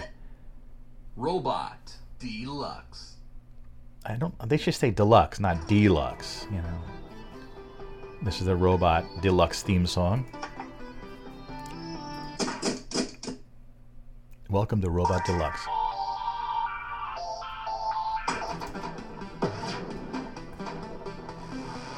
This is a very, very cool game.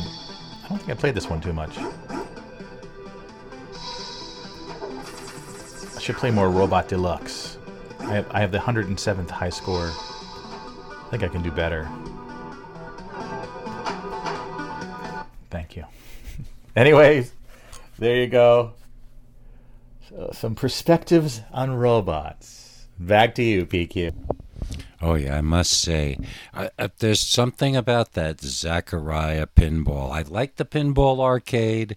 I like that these were familiar tables, but there's the physics, that's what they call them.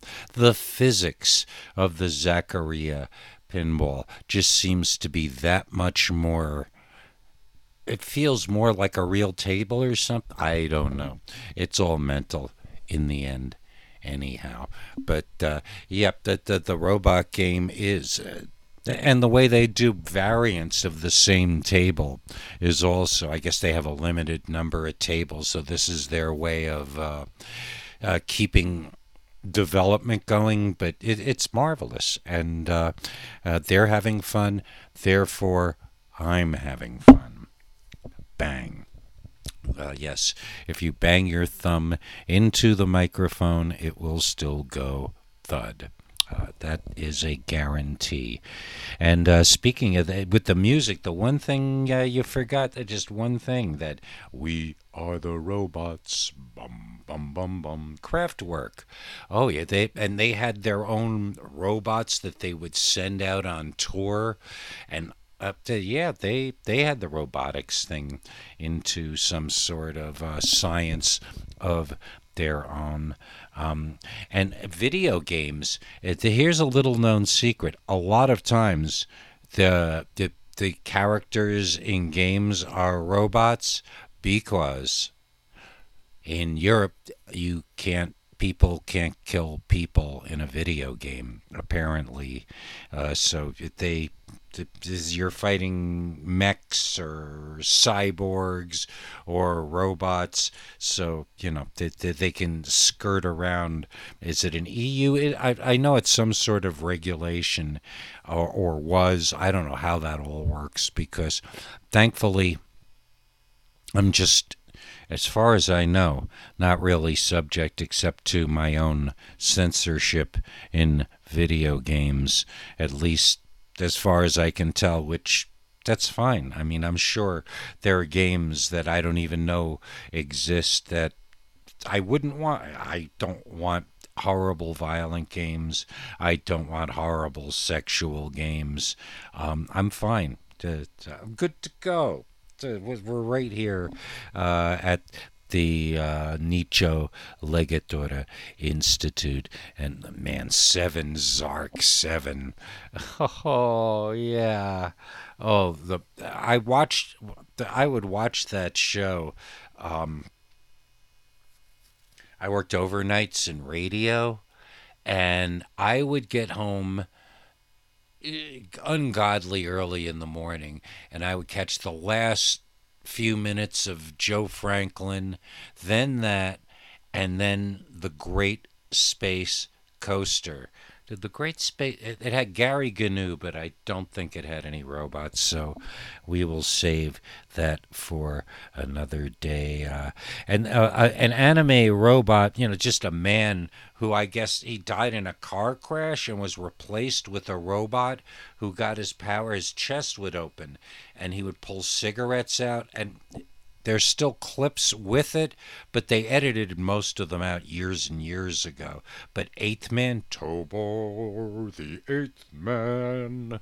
Oh yeah, if you're not familiar with Tobor the Eighth Man, it's one of those great early black and white animes that I remember watching when I was like 5 years old. Over at we'd go over to the Hantmans and play in the afternoon, and it would be on. Oh man, the weird memories that just flash into one's head from 4 billion years ago. And Woody Allen in Sleeper, at one point, yes, he is being pursued and he has to escape, so he disguises himself as one of the servant robots for a little while, to great comedic effect. And there's a little robot dog too. You can't forget the little robot dog that goes, "Woof, woof, hello, I'm Rags, woof, woof." It's just Woody Allen, when he was doing the comedy stuff, was just, he did a lot of good drama too, but that comedy stuff, Love and Death, oh, what a movie, and Sleeper too. You can't take that away from him.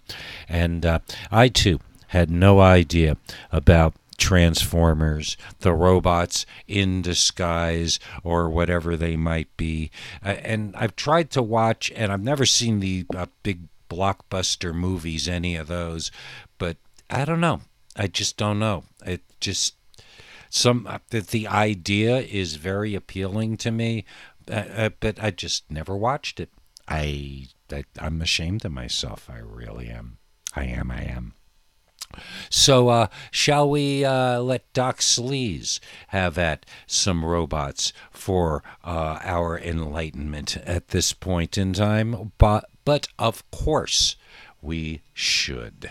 So, do you remember Small Wonder? Of course you do. Mid to late 80s sitcom aimed at children about the little girl who was actually a robot. Remember her? She was called Vicky the robot. Vicky, of course, standing for, again, voice input child identicant. See? Yeah, I'm sure you knew that. I had to look it up, but there you go. Anyway, her inventor basically, this is one of the illogicalities. If he is such a talented and brilliant engineer, well, cybernetic engineer, then why on earth is he still working in a relatively lowly position at this bloody company?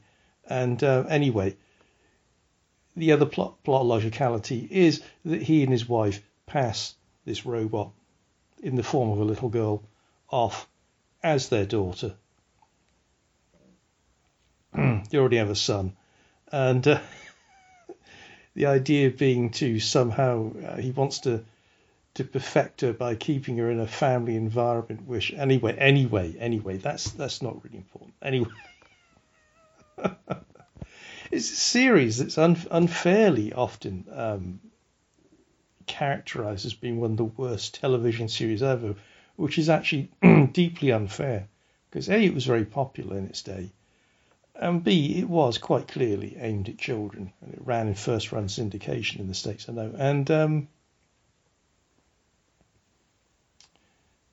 in terms of production values, performances, writing, so on, it is no better or worse than 1,000 other such series aimed at children I've seen that have originated on both sides of the Atlantic. So, you know.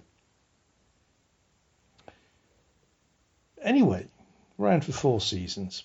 Here in the UK, I believe we only ever saw the first 2 seasons, which I only intermittently saw episodes of, which is why I was aware of it. Anyway, over the past couple of years, a streaming channel, low-rent streaming channel I often watch, has been rerunning it 1 episode a week. It's fascinating because now we're just starting on season 4, but we're in the middle of watching episodes that we never saw in the UK. And the interest with Small Wonder is there's a lot of interesting things about it, actually. It one thing, it underlines the problem you have of portraying robots on screen with human actors. Because, of course, the thing about a robot is, because it's, you know, a mechanism, a device, it's not going to ever look old, even if it mimics, like Vicky the robot does, even if it mimics in its appearance a human being and mimics this external appearance pretty much perfectly, as she does. A robot is never going to grow old. Actors, unfortunately, human actors who play them do. And that's a problem. Well, it's a problem enough when you have an adult actor playing a role. I mean, Star Trek The Next Generation, is the problem they have with that, with Brent Spiner, of course, by his own admissions, he says himself that's the problem. He's aged, whereas of course Data, who he played in reality, wouldn't have. It is a problem to be overcome every time he makes a reappearance in whatever incarnation of Star Trek as Data. Yeah, how do you explain the fact he suddenly looks older when he shouldn't? But that problem showed tenfold in Small Wonder, of course, because the girl playing Vicky, of course,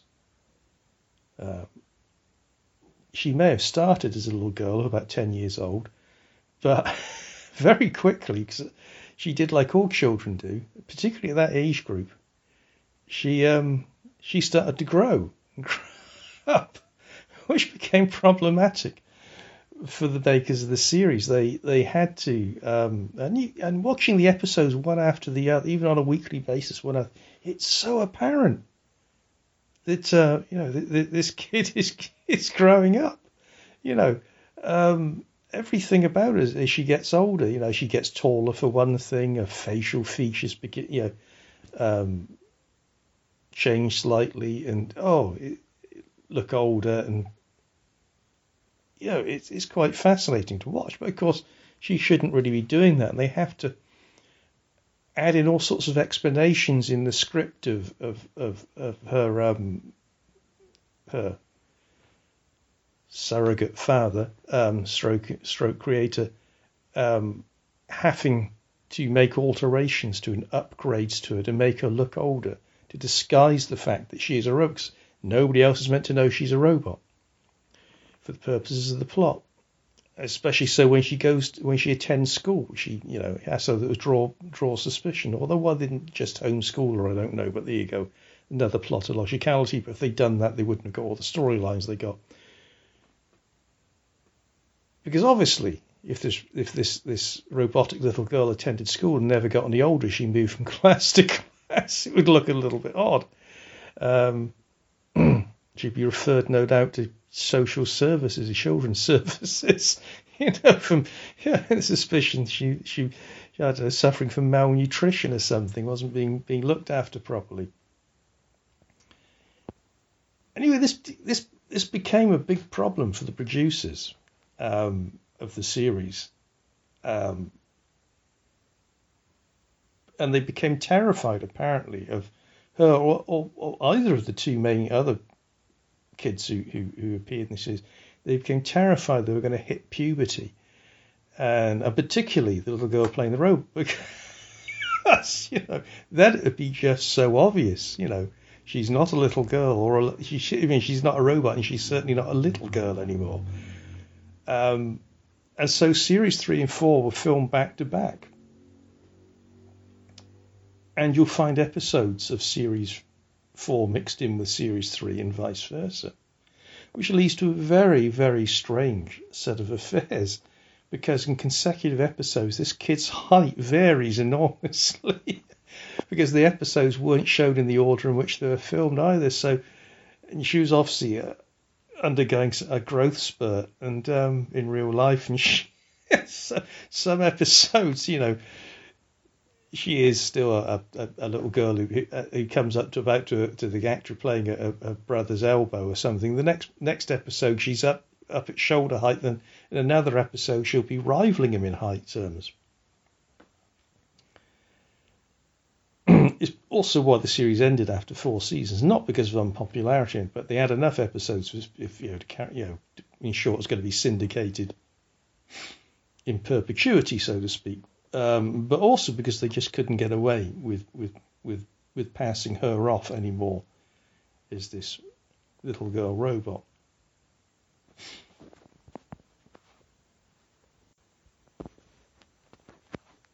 But Small Wonder, although it's obviously it's a sitcom, cheap sitcom aimed at kids, raises some interesting questions, some interesting points about robots generally. The question it raises most of all as the series goes along and Vicky the robot becomes more part of this family, and she learns more behaviours and so on. Is there a point that we could say she is truly a sentient being, that she has some form of self-awareness and sentience? Because that's never really, obviously they face the issues, they always do, they never really address it, but as viewers, you can't help but always ask this question. Is she merely simulating some of the behaviours, human-like behaviours she demonstrates? Or does she actually understand them and experience them? And we never really have that answered. There are odd implications. Every so often there's an implication that she is self-aware. But it's never really made clear to what extent this is due to changes in her programming, because, of course, if you remember the series, she has a panel in the back that opens up whereby she can be, access her circuits and chips, and she can be reprogrammed to do other things, and to add to her abilities as well as her normal learning abilities. And this is never really addressed properly, as it generally isn't. Because the truth is, we know in reality robots, as they exist now, are automatons. They do only what they are programmed to do by someone else. They have no free will. They have no self-awareness. They are not what we call sentient in any way, shape or form.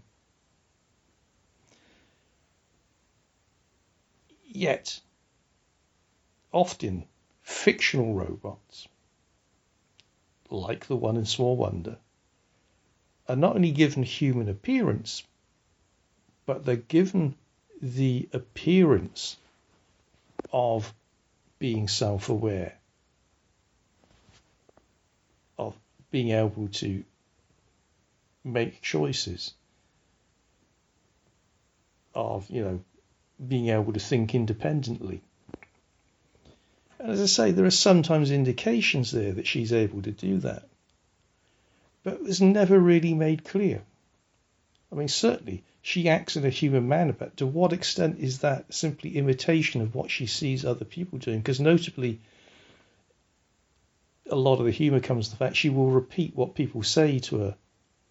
And often then she'll repeat it in an inappropriate situation, things she's heard people say, or she'll try and apply actions she has seen people carry out in what she thinks is assesses as an appropriate situation, but isn't. This is where much of the humour comes from. But we're never really sure. Very occasionally, and this was actually a point of contention with the girl who played her, very occasionally she's allowed to smile. And but we never know when she smiles. Is that simply a learned behaviour that she's doing it because in her programming she has learned this is the appropriate thing to do at that time?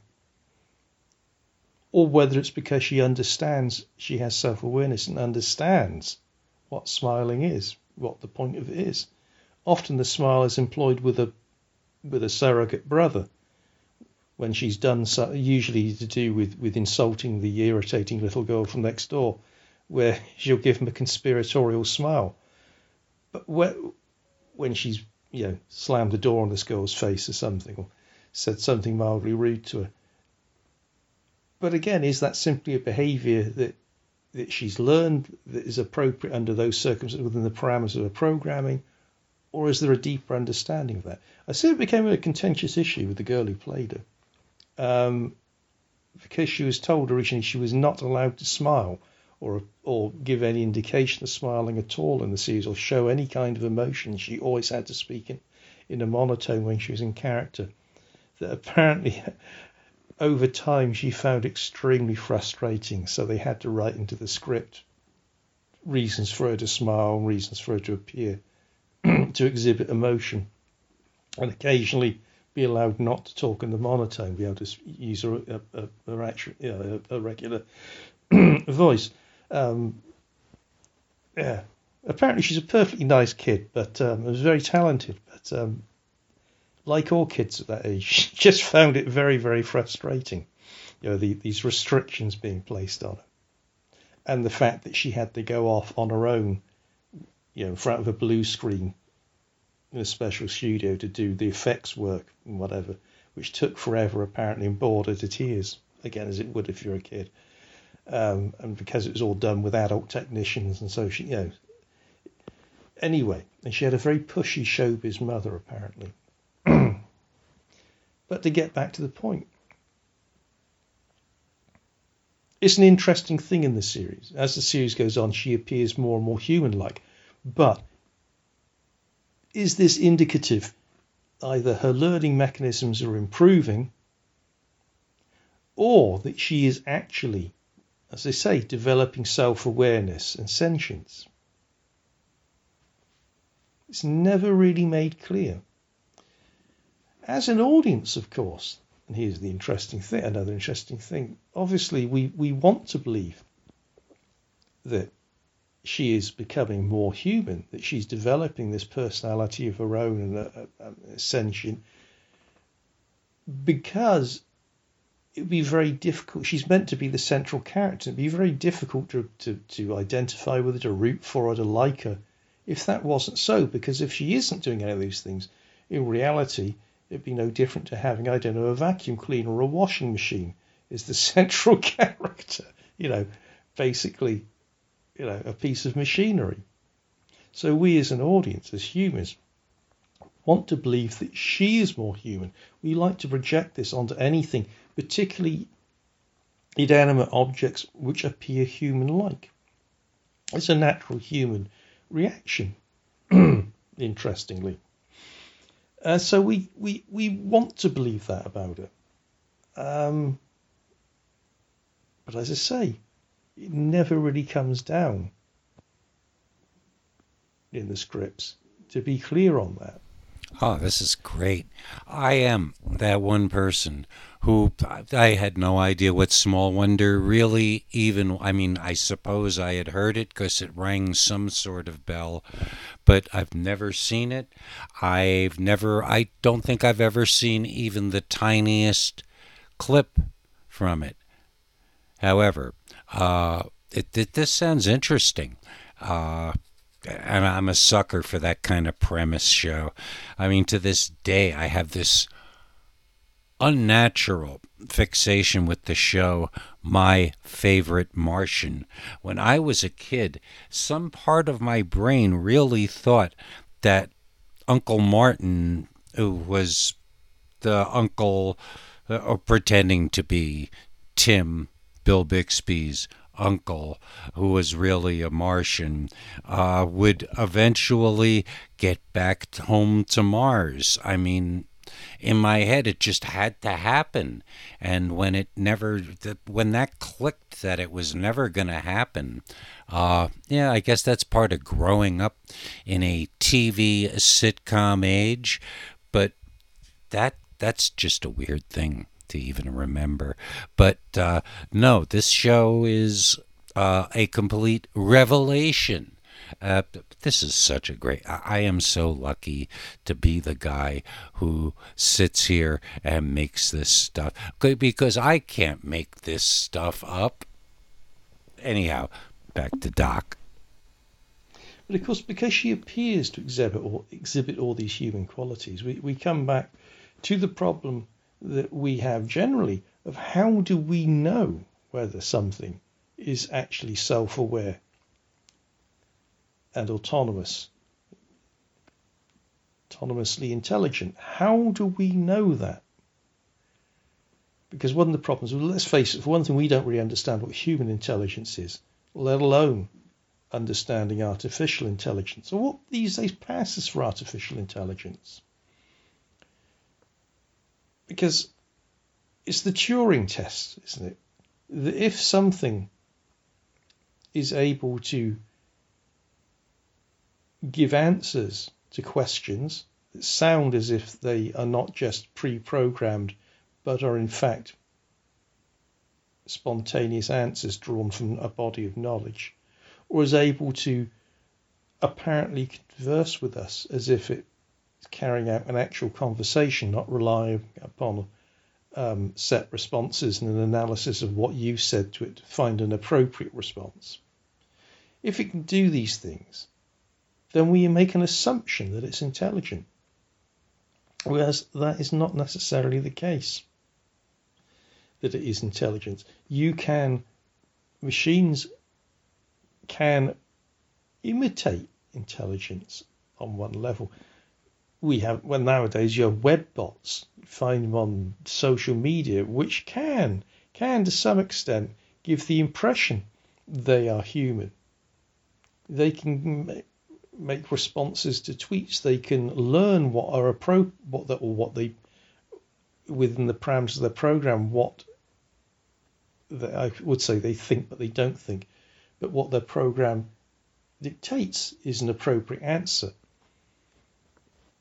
So by analysing responses to their output, they analyse the input and come up with what is believed to be an appropriate response compared to what other responses to similar outputs they've examined by other real people. I mean, because infamously there was the Twitter bot that the bot put out on Twitter that became racist because unfortunately the real life people it found itself interacting in for some reason. I mean, it managed to stumble in this a bunch of sort of neo-Nazis or whatever. Not necessarily neo-Nazis, but there were people who gave what could be considered, they were racist responses to some of its tweets. So it decided within its program analysis that was an appropriate response to certain types of tweets, was to itself respond to other people in terms that could be construed as being racist and offensive. See, you can even teach robots bad behaviour. But it wasn't as a process of any reasoning. It wasn't in itself inherently racist. It didn't have an irrational prejudice against any particular race or creed. It was simply the way it had been programmed meant that was the way it learned. And that was the kind of response it would give. And for all we know, in small wonder, that's all that Vicky the robot was doing. Yeah. Although there was never an episode where she became a neo-Nazi, I hasten to add. She always remained a likeable character. But that's the thing. But again, we like to impose our idea of intelligence and humanity upon things which appear to exhibit those traits we would identify as being human traits, or what we would think appear to be things which appear to be human behaviours and human responses. Of course, by ending Small Wonder when they did after the 4 seasons, they avoided another problem that they would eventually run up against, which is there surely had to be a limit to which they could age Vicky, because part of the point of it was that she was meant to look like a child. What then do you do with a robot child once everybody else has outgrown them? I mean, there's that film, the Spielberg film, the title of which currently eludes me, which, look, what happens is, of course, they become like any other toy. Perhaps they get discarded. Indeed, there are a few slightly sinister allusions in Small Wonder to once she's served her purpose, she'll be dismantled. To which the mother in the series, the family, always objects to, because she's accepted this robot as a surrogate child, as a member of the family. To her, she just takes on face value that all her responses and behaviours indicate that she is self-aware and is if not human-like. And so the idea of simply shutting her down and dismantling her is a horrible idea to the mother, as indeed it is to us as the audience, because she's a character that if you watch enough episodes, you come to like. But there you go. Such is television. But anyway, yes. So see, small wonder. So perhaps I'm in my musings there about the nature of intelligence and what that series tells us about the nature of artificial intelligence and the way in which we perceive robots. Maybe I'm trying to put too much onto the shoulders of a kids sitcom. But they nevertheless are questions which, when you watch it, you can't help but think about while you watch it. If you watch enough episodes of it, you're left wondering this. Because, as I say, she is the central character. You want to like her. You want to root for her. But there's always that problem. If she is simply an automaton, that's very difficult. Yeah. Because after all, I use the analogy there of washing machines and vacuum cleaners. A better analogy would be, real robots that we have now are, in general, you'll find them on production lines, mainly, things like that. And they don't look human. They operate solely within the parameters of their programming, carrying out repetitive tasks. And, you don't identify with them. You don't wonder whether they're sentient. It isn't essential you like them because they don't look human. But she does. So we start making those assumptions. It's an interesting thing. But there you go. But of course, of late, increasingly they do try and make robots in human form, although they're obviously mechanical. They don't look like a little girl, or even like dogs these days. And often they're touted for use in like security situations and whatever. And that always worries me when they show the publicity film of them testing them, whatever. Like they show people kicking them and knocking them over and drop kicking the shower. They just get up again and wander on, not like sort of older robots where you'd knock them over and that'd be it. They'd just flail around on the floor for a while. And so they kick them and whatever and throw things at them, hit them with planks and whatever. And I always think that's dangerous, because if it ever happens and they all become sentient and they start coming, they're going to remember who did the kicking. They're going to remember. So better be damn careful. Actually, the worrying side is because the thing about robots, in science fiction, in bad science fiction, they're often presented as a threat. They're going to take over the world. They're going to eliminate humanity. Whereas we know in reality, as I said, they will only do what people program them to do. They in themselves have no self-awareness, no sentience. Why would they want to eliminate human beings? Because they can't want to do anything. They could only do what they're programmed to do. And indeed, even if they had a degree of sentience, as Isaac Asimov reasoned, of course, surely you'd put safeguards in place. Hence his 3 laws, the good doctor's 3 laws of robotics, which are designed to prevent robots from harming people. All very sensible.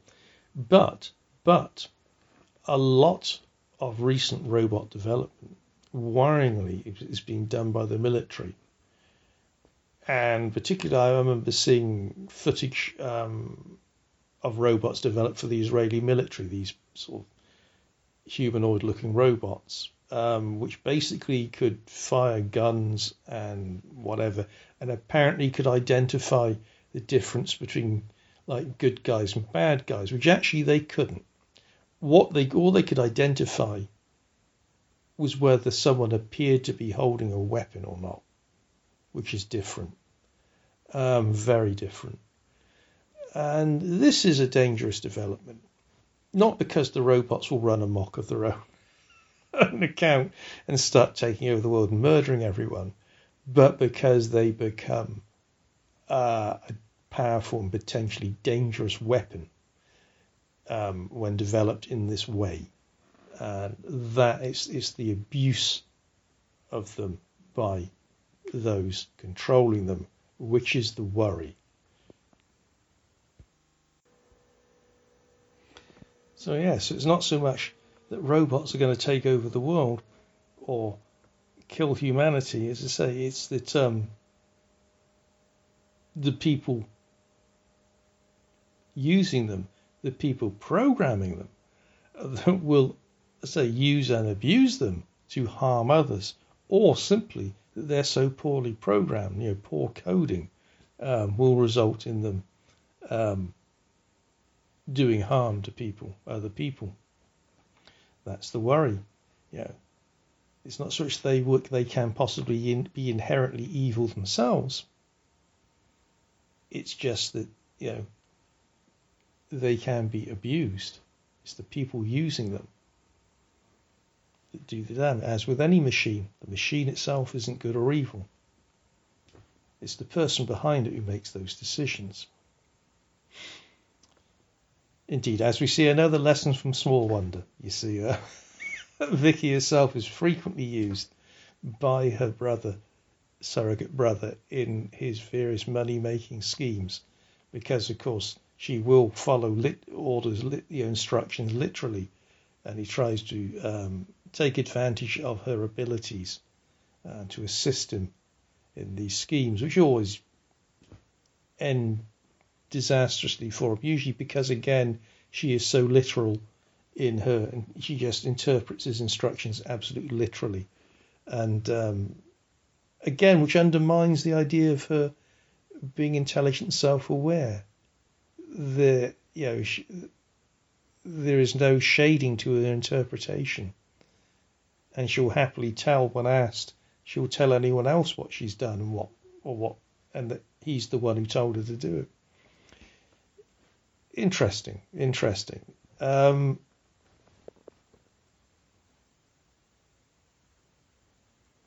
As I say, it isn't always consistent in the series.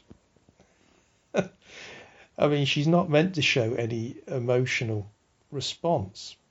Yet very occasionally she appears to, but again, even then, they fudge the issue to imply it's simply a learned behaviour, that she can simulate these things without experiencing them.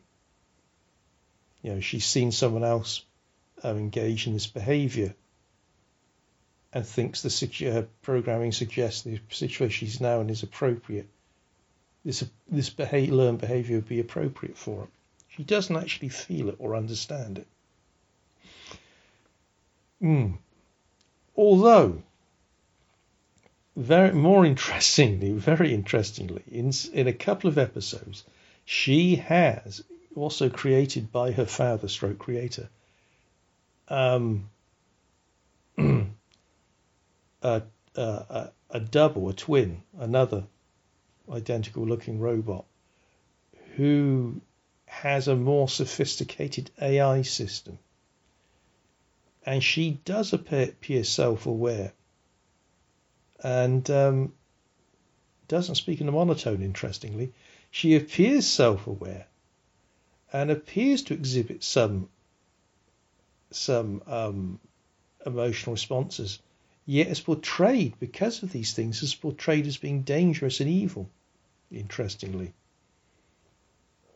Whereas the simpler Vicky, because she's non-threatening, because she lacks these things, is seen as sympathetic. But there you go. Anyway, there you go. Small Wonder is a guide to human responses to robots.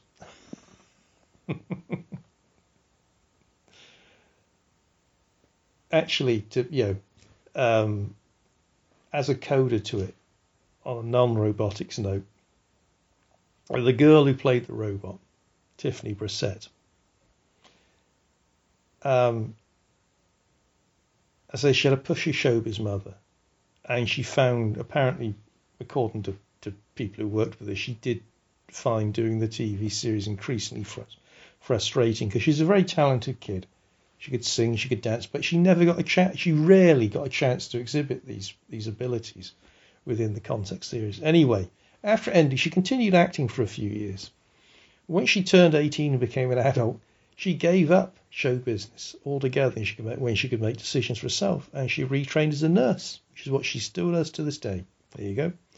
And of the other two kids in it, the little girl who played the irritating little girl from next door, she is actually still in the entertainment business. She's now, I believe, a drama coach and agent who specializes in dealing with child performers, basically trying ensure they avoid any of the problems that she and her co-stars encountered back in the 80s when they were working the business.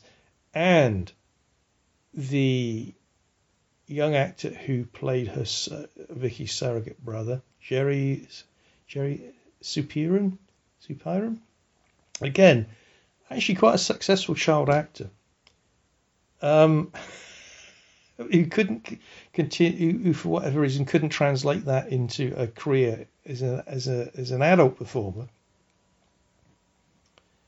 And unfortunately, he's now better known for his problematic relationships and private life. Basically, he lost all his money through a failed relationship with a stripper and to a crooked accountant. And for a long while, he apparently worked as a waiter until eventually, during the last recession, he lost that job. And about 10 years ago, he was living part of the time he was living under a road bridge in California, sadly. The rest of the time helping out in a homeless shelter. Sometimes they're able to give him a bed. Apparently he's doing a lot better these days. I'm happy to, so you wouldn't want to wish that on anyone. But there you go. And of course, robotics still hasn't advanced to the state that you could pass off a robot as a small girl. Well, not as far as I know. I mean, I've never encountered one yet. But so there you go.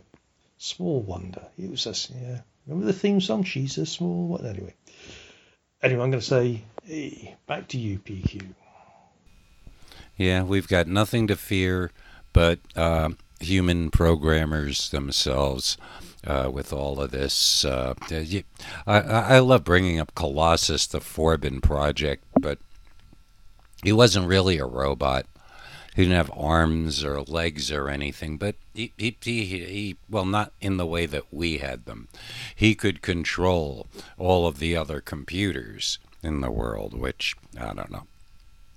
Great film, though, and scared me as a kid. The killer, scary computer motif comes back again and again in my mental iconography, so to speak. The robot intelligence. Ooh. But, we have that as well to deal with as we move into this world of robotics. Robots' Rules of Order, as the Fire Sign Theater talked about. I don't know how many of you have heard. I think we're all bozos on this bus, but I don't think they're robots, though. I think they're holograms. It's sort of an artificial future amusement park of some sort where things go awry. But the Fire Sign Theater, their earlier albums especially, are an incredible treat and true genius in comedy. So you do, if you haven't checked them out. They do require patience. It isn't like people telling jokes. It's quite layered and presented like a multi-layered radio play sort of a thing. Really great stuff. And like I say, if you've never heard them, you are in for a real treat, my friend. And with that, speaking of comedic and real treats, and continuing, batting cleanup this time around, we've got Chad Bowers. I got all kind of robots. I remember when I first met R2-D2, he was spelled differently. His name was AR-TOO,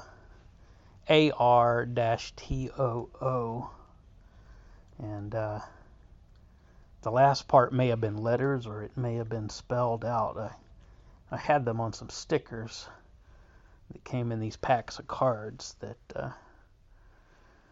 you could put them down, and as you collect them, it seemed quite powerful at the time, this idea that you could flip them over and save up by collecting and create this entire poster out of them. It was just such a fresh concept. I suppose it had probably been done with cigarettes and baseball players at some point in the past, but to me, it was fresh. I never cared for R2-D2.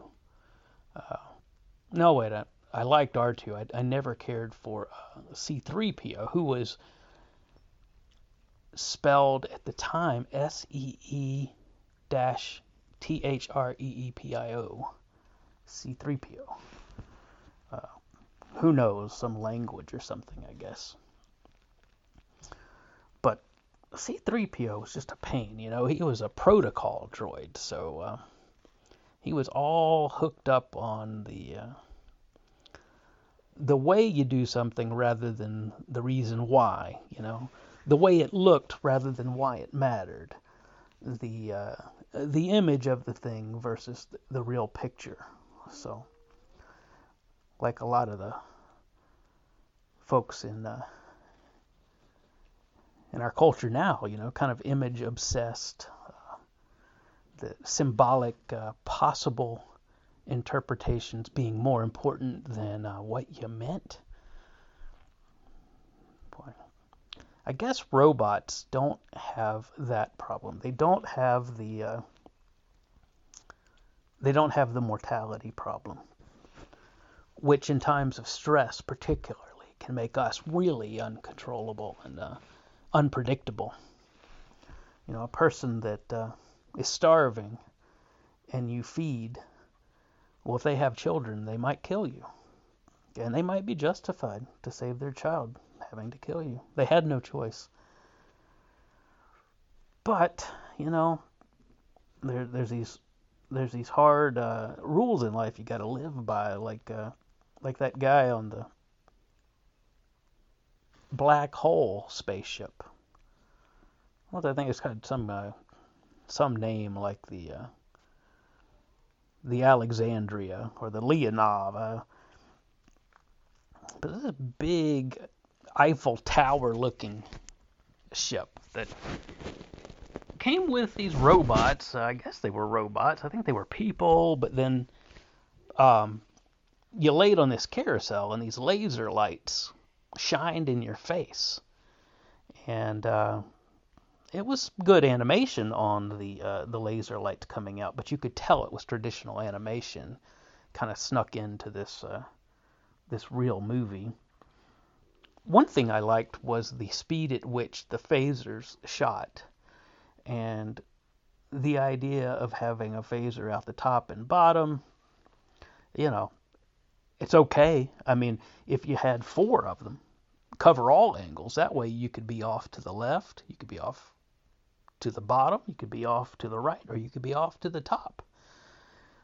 But like the one with the 2 buttons only, or the 2 guns only, well, if you aimed right at the thing, you might miss it, because the whole advantage of that weapon seems to be that it gives you some room to miss and still hit.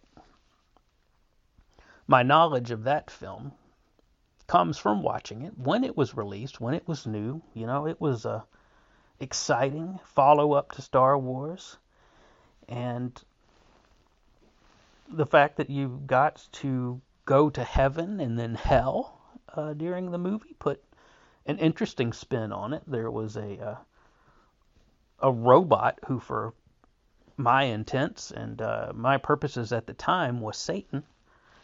He was lobster red. They called him Maximilian. And he had these spinning knives that came out. Just a brutally ridiculous weapon system. You know, there were so many ways that robot could have killed you. Even just a thump, you know, with his finger. He could have just thumped you on the head and liquefied your brains. It would leak out your nose. But for some reason, they felt like they should give him all of these food processor attachments. All of these sets of blades and sausage grinders and cookie makers. Just dough hooks. Just spinning stuff coming out of every orifice of Maximilian. He had a prop shaft coming out of his anal glands that was, I think, built out of a DeSoto, maybe a late model DeSoto, taken over by Chrysler Corporation prior to the AMC purchase, if you remember that. And then there was the captain. You know, it had this guy, and I couldn't figure out what his deal was. You know, he's kind of dark and brooding and mysterious from the moment you meet him. He seems more like an emperor than a captain, or perhaps like he's the muscle for a group of monks, and everyone on the ship is just kind of these shiny-faced monks. You know, they wear that during the day for modesty, and you know, somehow or another they imagine that it gives the females character to hide their faces, or it gives them what do you call it? It gives them some sort of privilege, right, to hide their faces. It's either barbaric and old, or it's modern, or these labels are superficially attached from programming that you probably didn't even realize you had. And the truth is, it's just hot and hard to breathe. You know, I think we've all learned that from Mask. And there's something about Mask because recently I had a masked figure, and it was Cooler from the Dragon Ball Z series. Now, he was available from IF Labs in about a 10-inch tall model, and his bone-like armor was bone colored. I really loved that, you know. I was able to do over 100 paint operations on each of those figures, so it was a wonderful white bone-like plastic, and with all the shading and detailing, it really looked like bone. And then for the special paint edition, those pieces were metallic, kind of like a little bit of Cooler, Metacooler in your cooler. But I've sold most of those now, and it is a relief because I just never felt like putting them around my office. You know, when people visited Andy Warhol's home, they often thought, man, what a traditional, nice-looking house this is. And I sort of have the same mentality about that. I don't mind having good art on the walls, but I don't want it to look like a typical guy's man den, which looks more like it's suitable for a 13-year-old or a 35-year-old 300-pound guy wearing sloppy clothes with his hat on backwards, dressing like he's 13 anyway, and coming into his his palace of plastic memorabilia from movies, and I don't know. I don't want to be the audience for these products. I would rather just be somewhat separated from it all. And I think that gives me the most comfort. They drink Kool-Aid used to have this robot. They had this big red robot called the Kool-Aid Man. And he would bust through walls and he'd be like, "Here I am. Here I is, everybody. Somebody want some Kool-Aid? Who wants some Kool-Aid up in here?" Flavors I remember: grape, apple, which I associated with witchcraft because of the green color. Some new ones such as ectoplasm from the Ghostbuster series. You remember the silver aliens from Battlestar Galactica, the toasters. And how did Baldar, how did he make a deal with them? What do you think he promised the robots? Wise words, my dear friend Chad. Wise words indeed. You gotta, these robots, they're coming. They're coming. And get ready. And I got to thank everybody here for their participation in this remarkable collection of little chats on robots right here on the Overnightscape Central. There's nothing like the Overnightscape Central. And just so many thanks to Eddie, Frank, Doc, and Chad for coming through. I'm a little late getting this released, but historically, just for the record, this is quite a wonky week all the way around. You got Elon Musk buying Twitter. You got the Roe v. Wade stuff, and plenty of other, on top of whatever else everybody was already anxious and concerned about, and being driven a bit off their game by the underlying mood. Yeah. And to top it off, this might be a little late because I'm having some posting issues on the meta end, but nonetheless, the Overnightscape Central continues. And here's the part that you should listen to, especially if you've never participated, because it'd be really cool to have you say hello.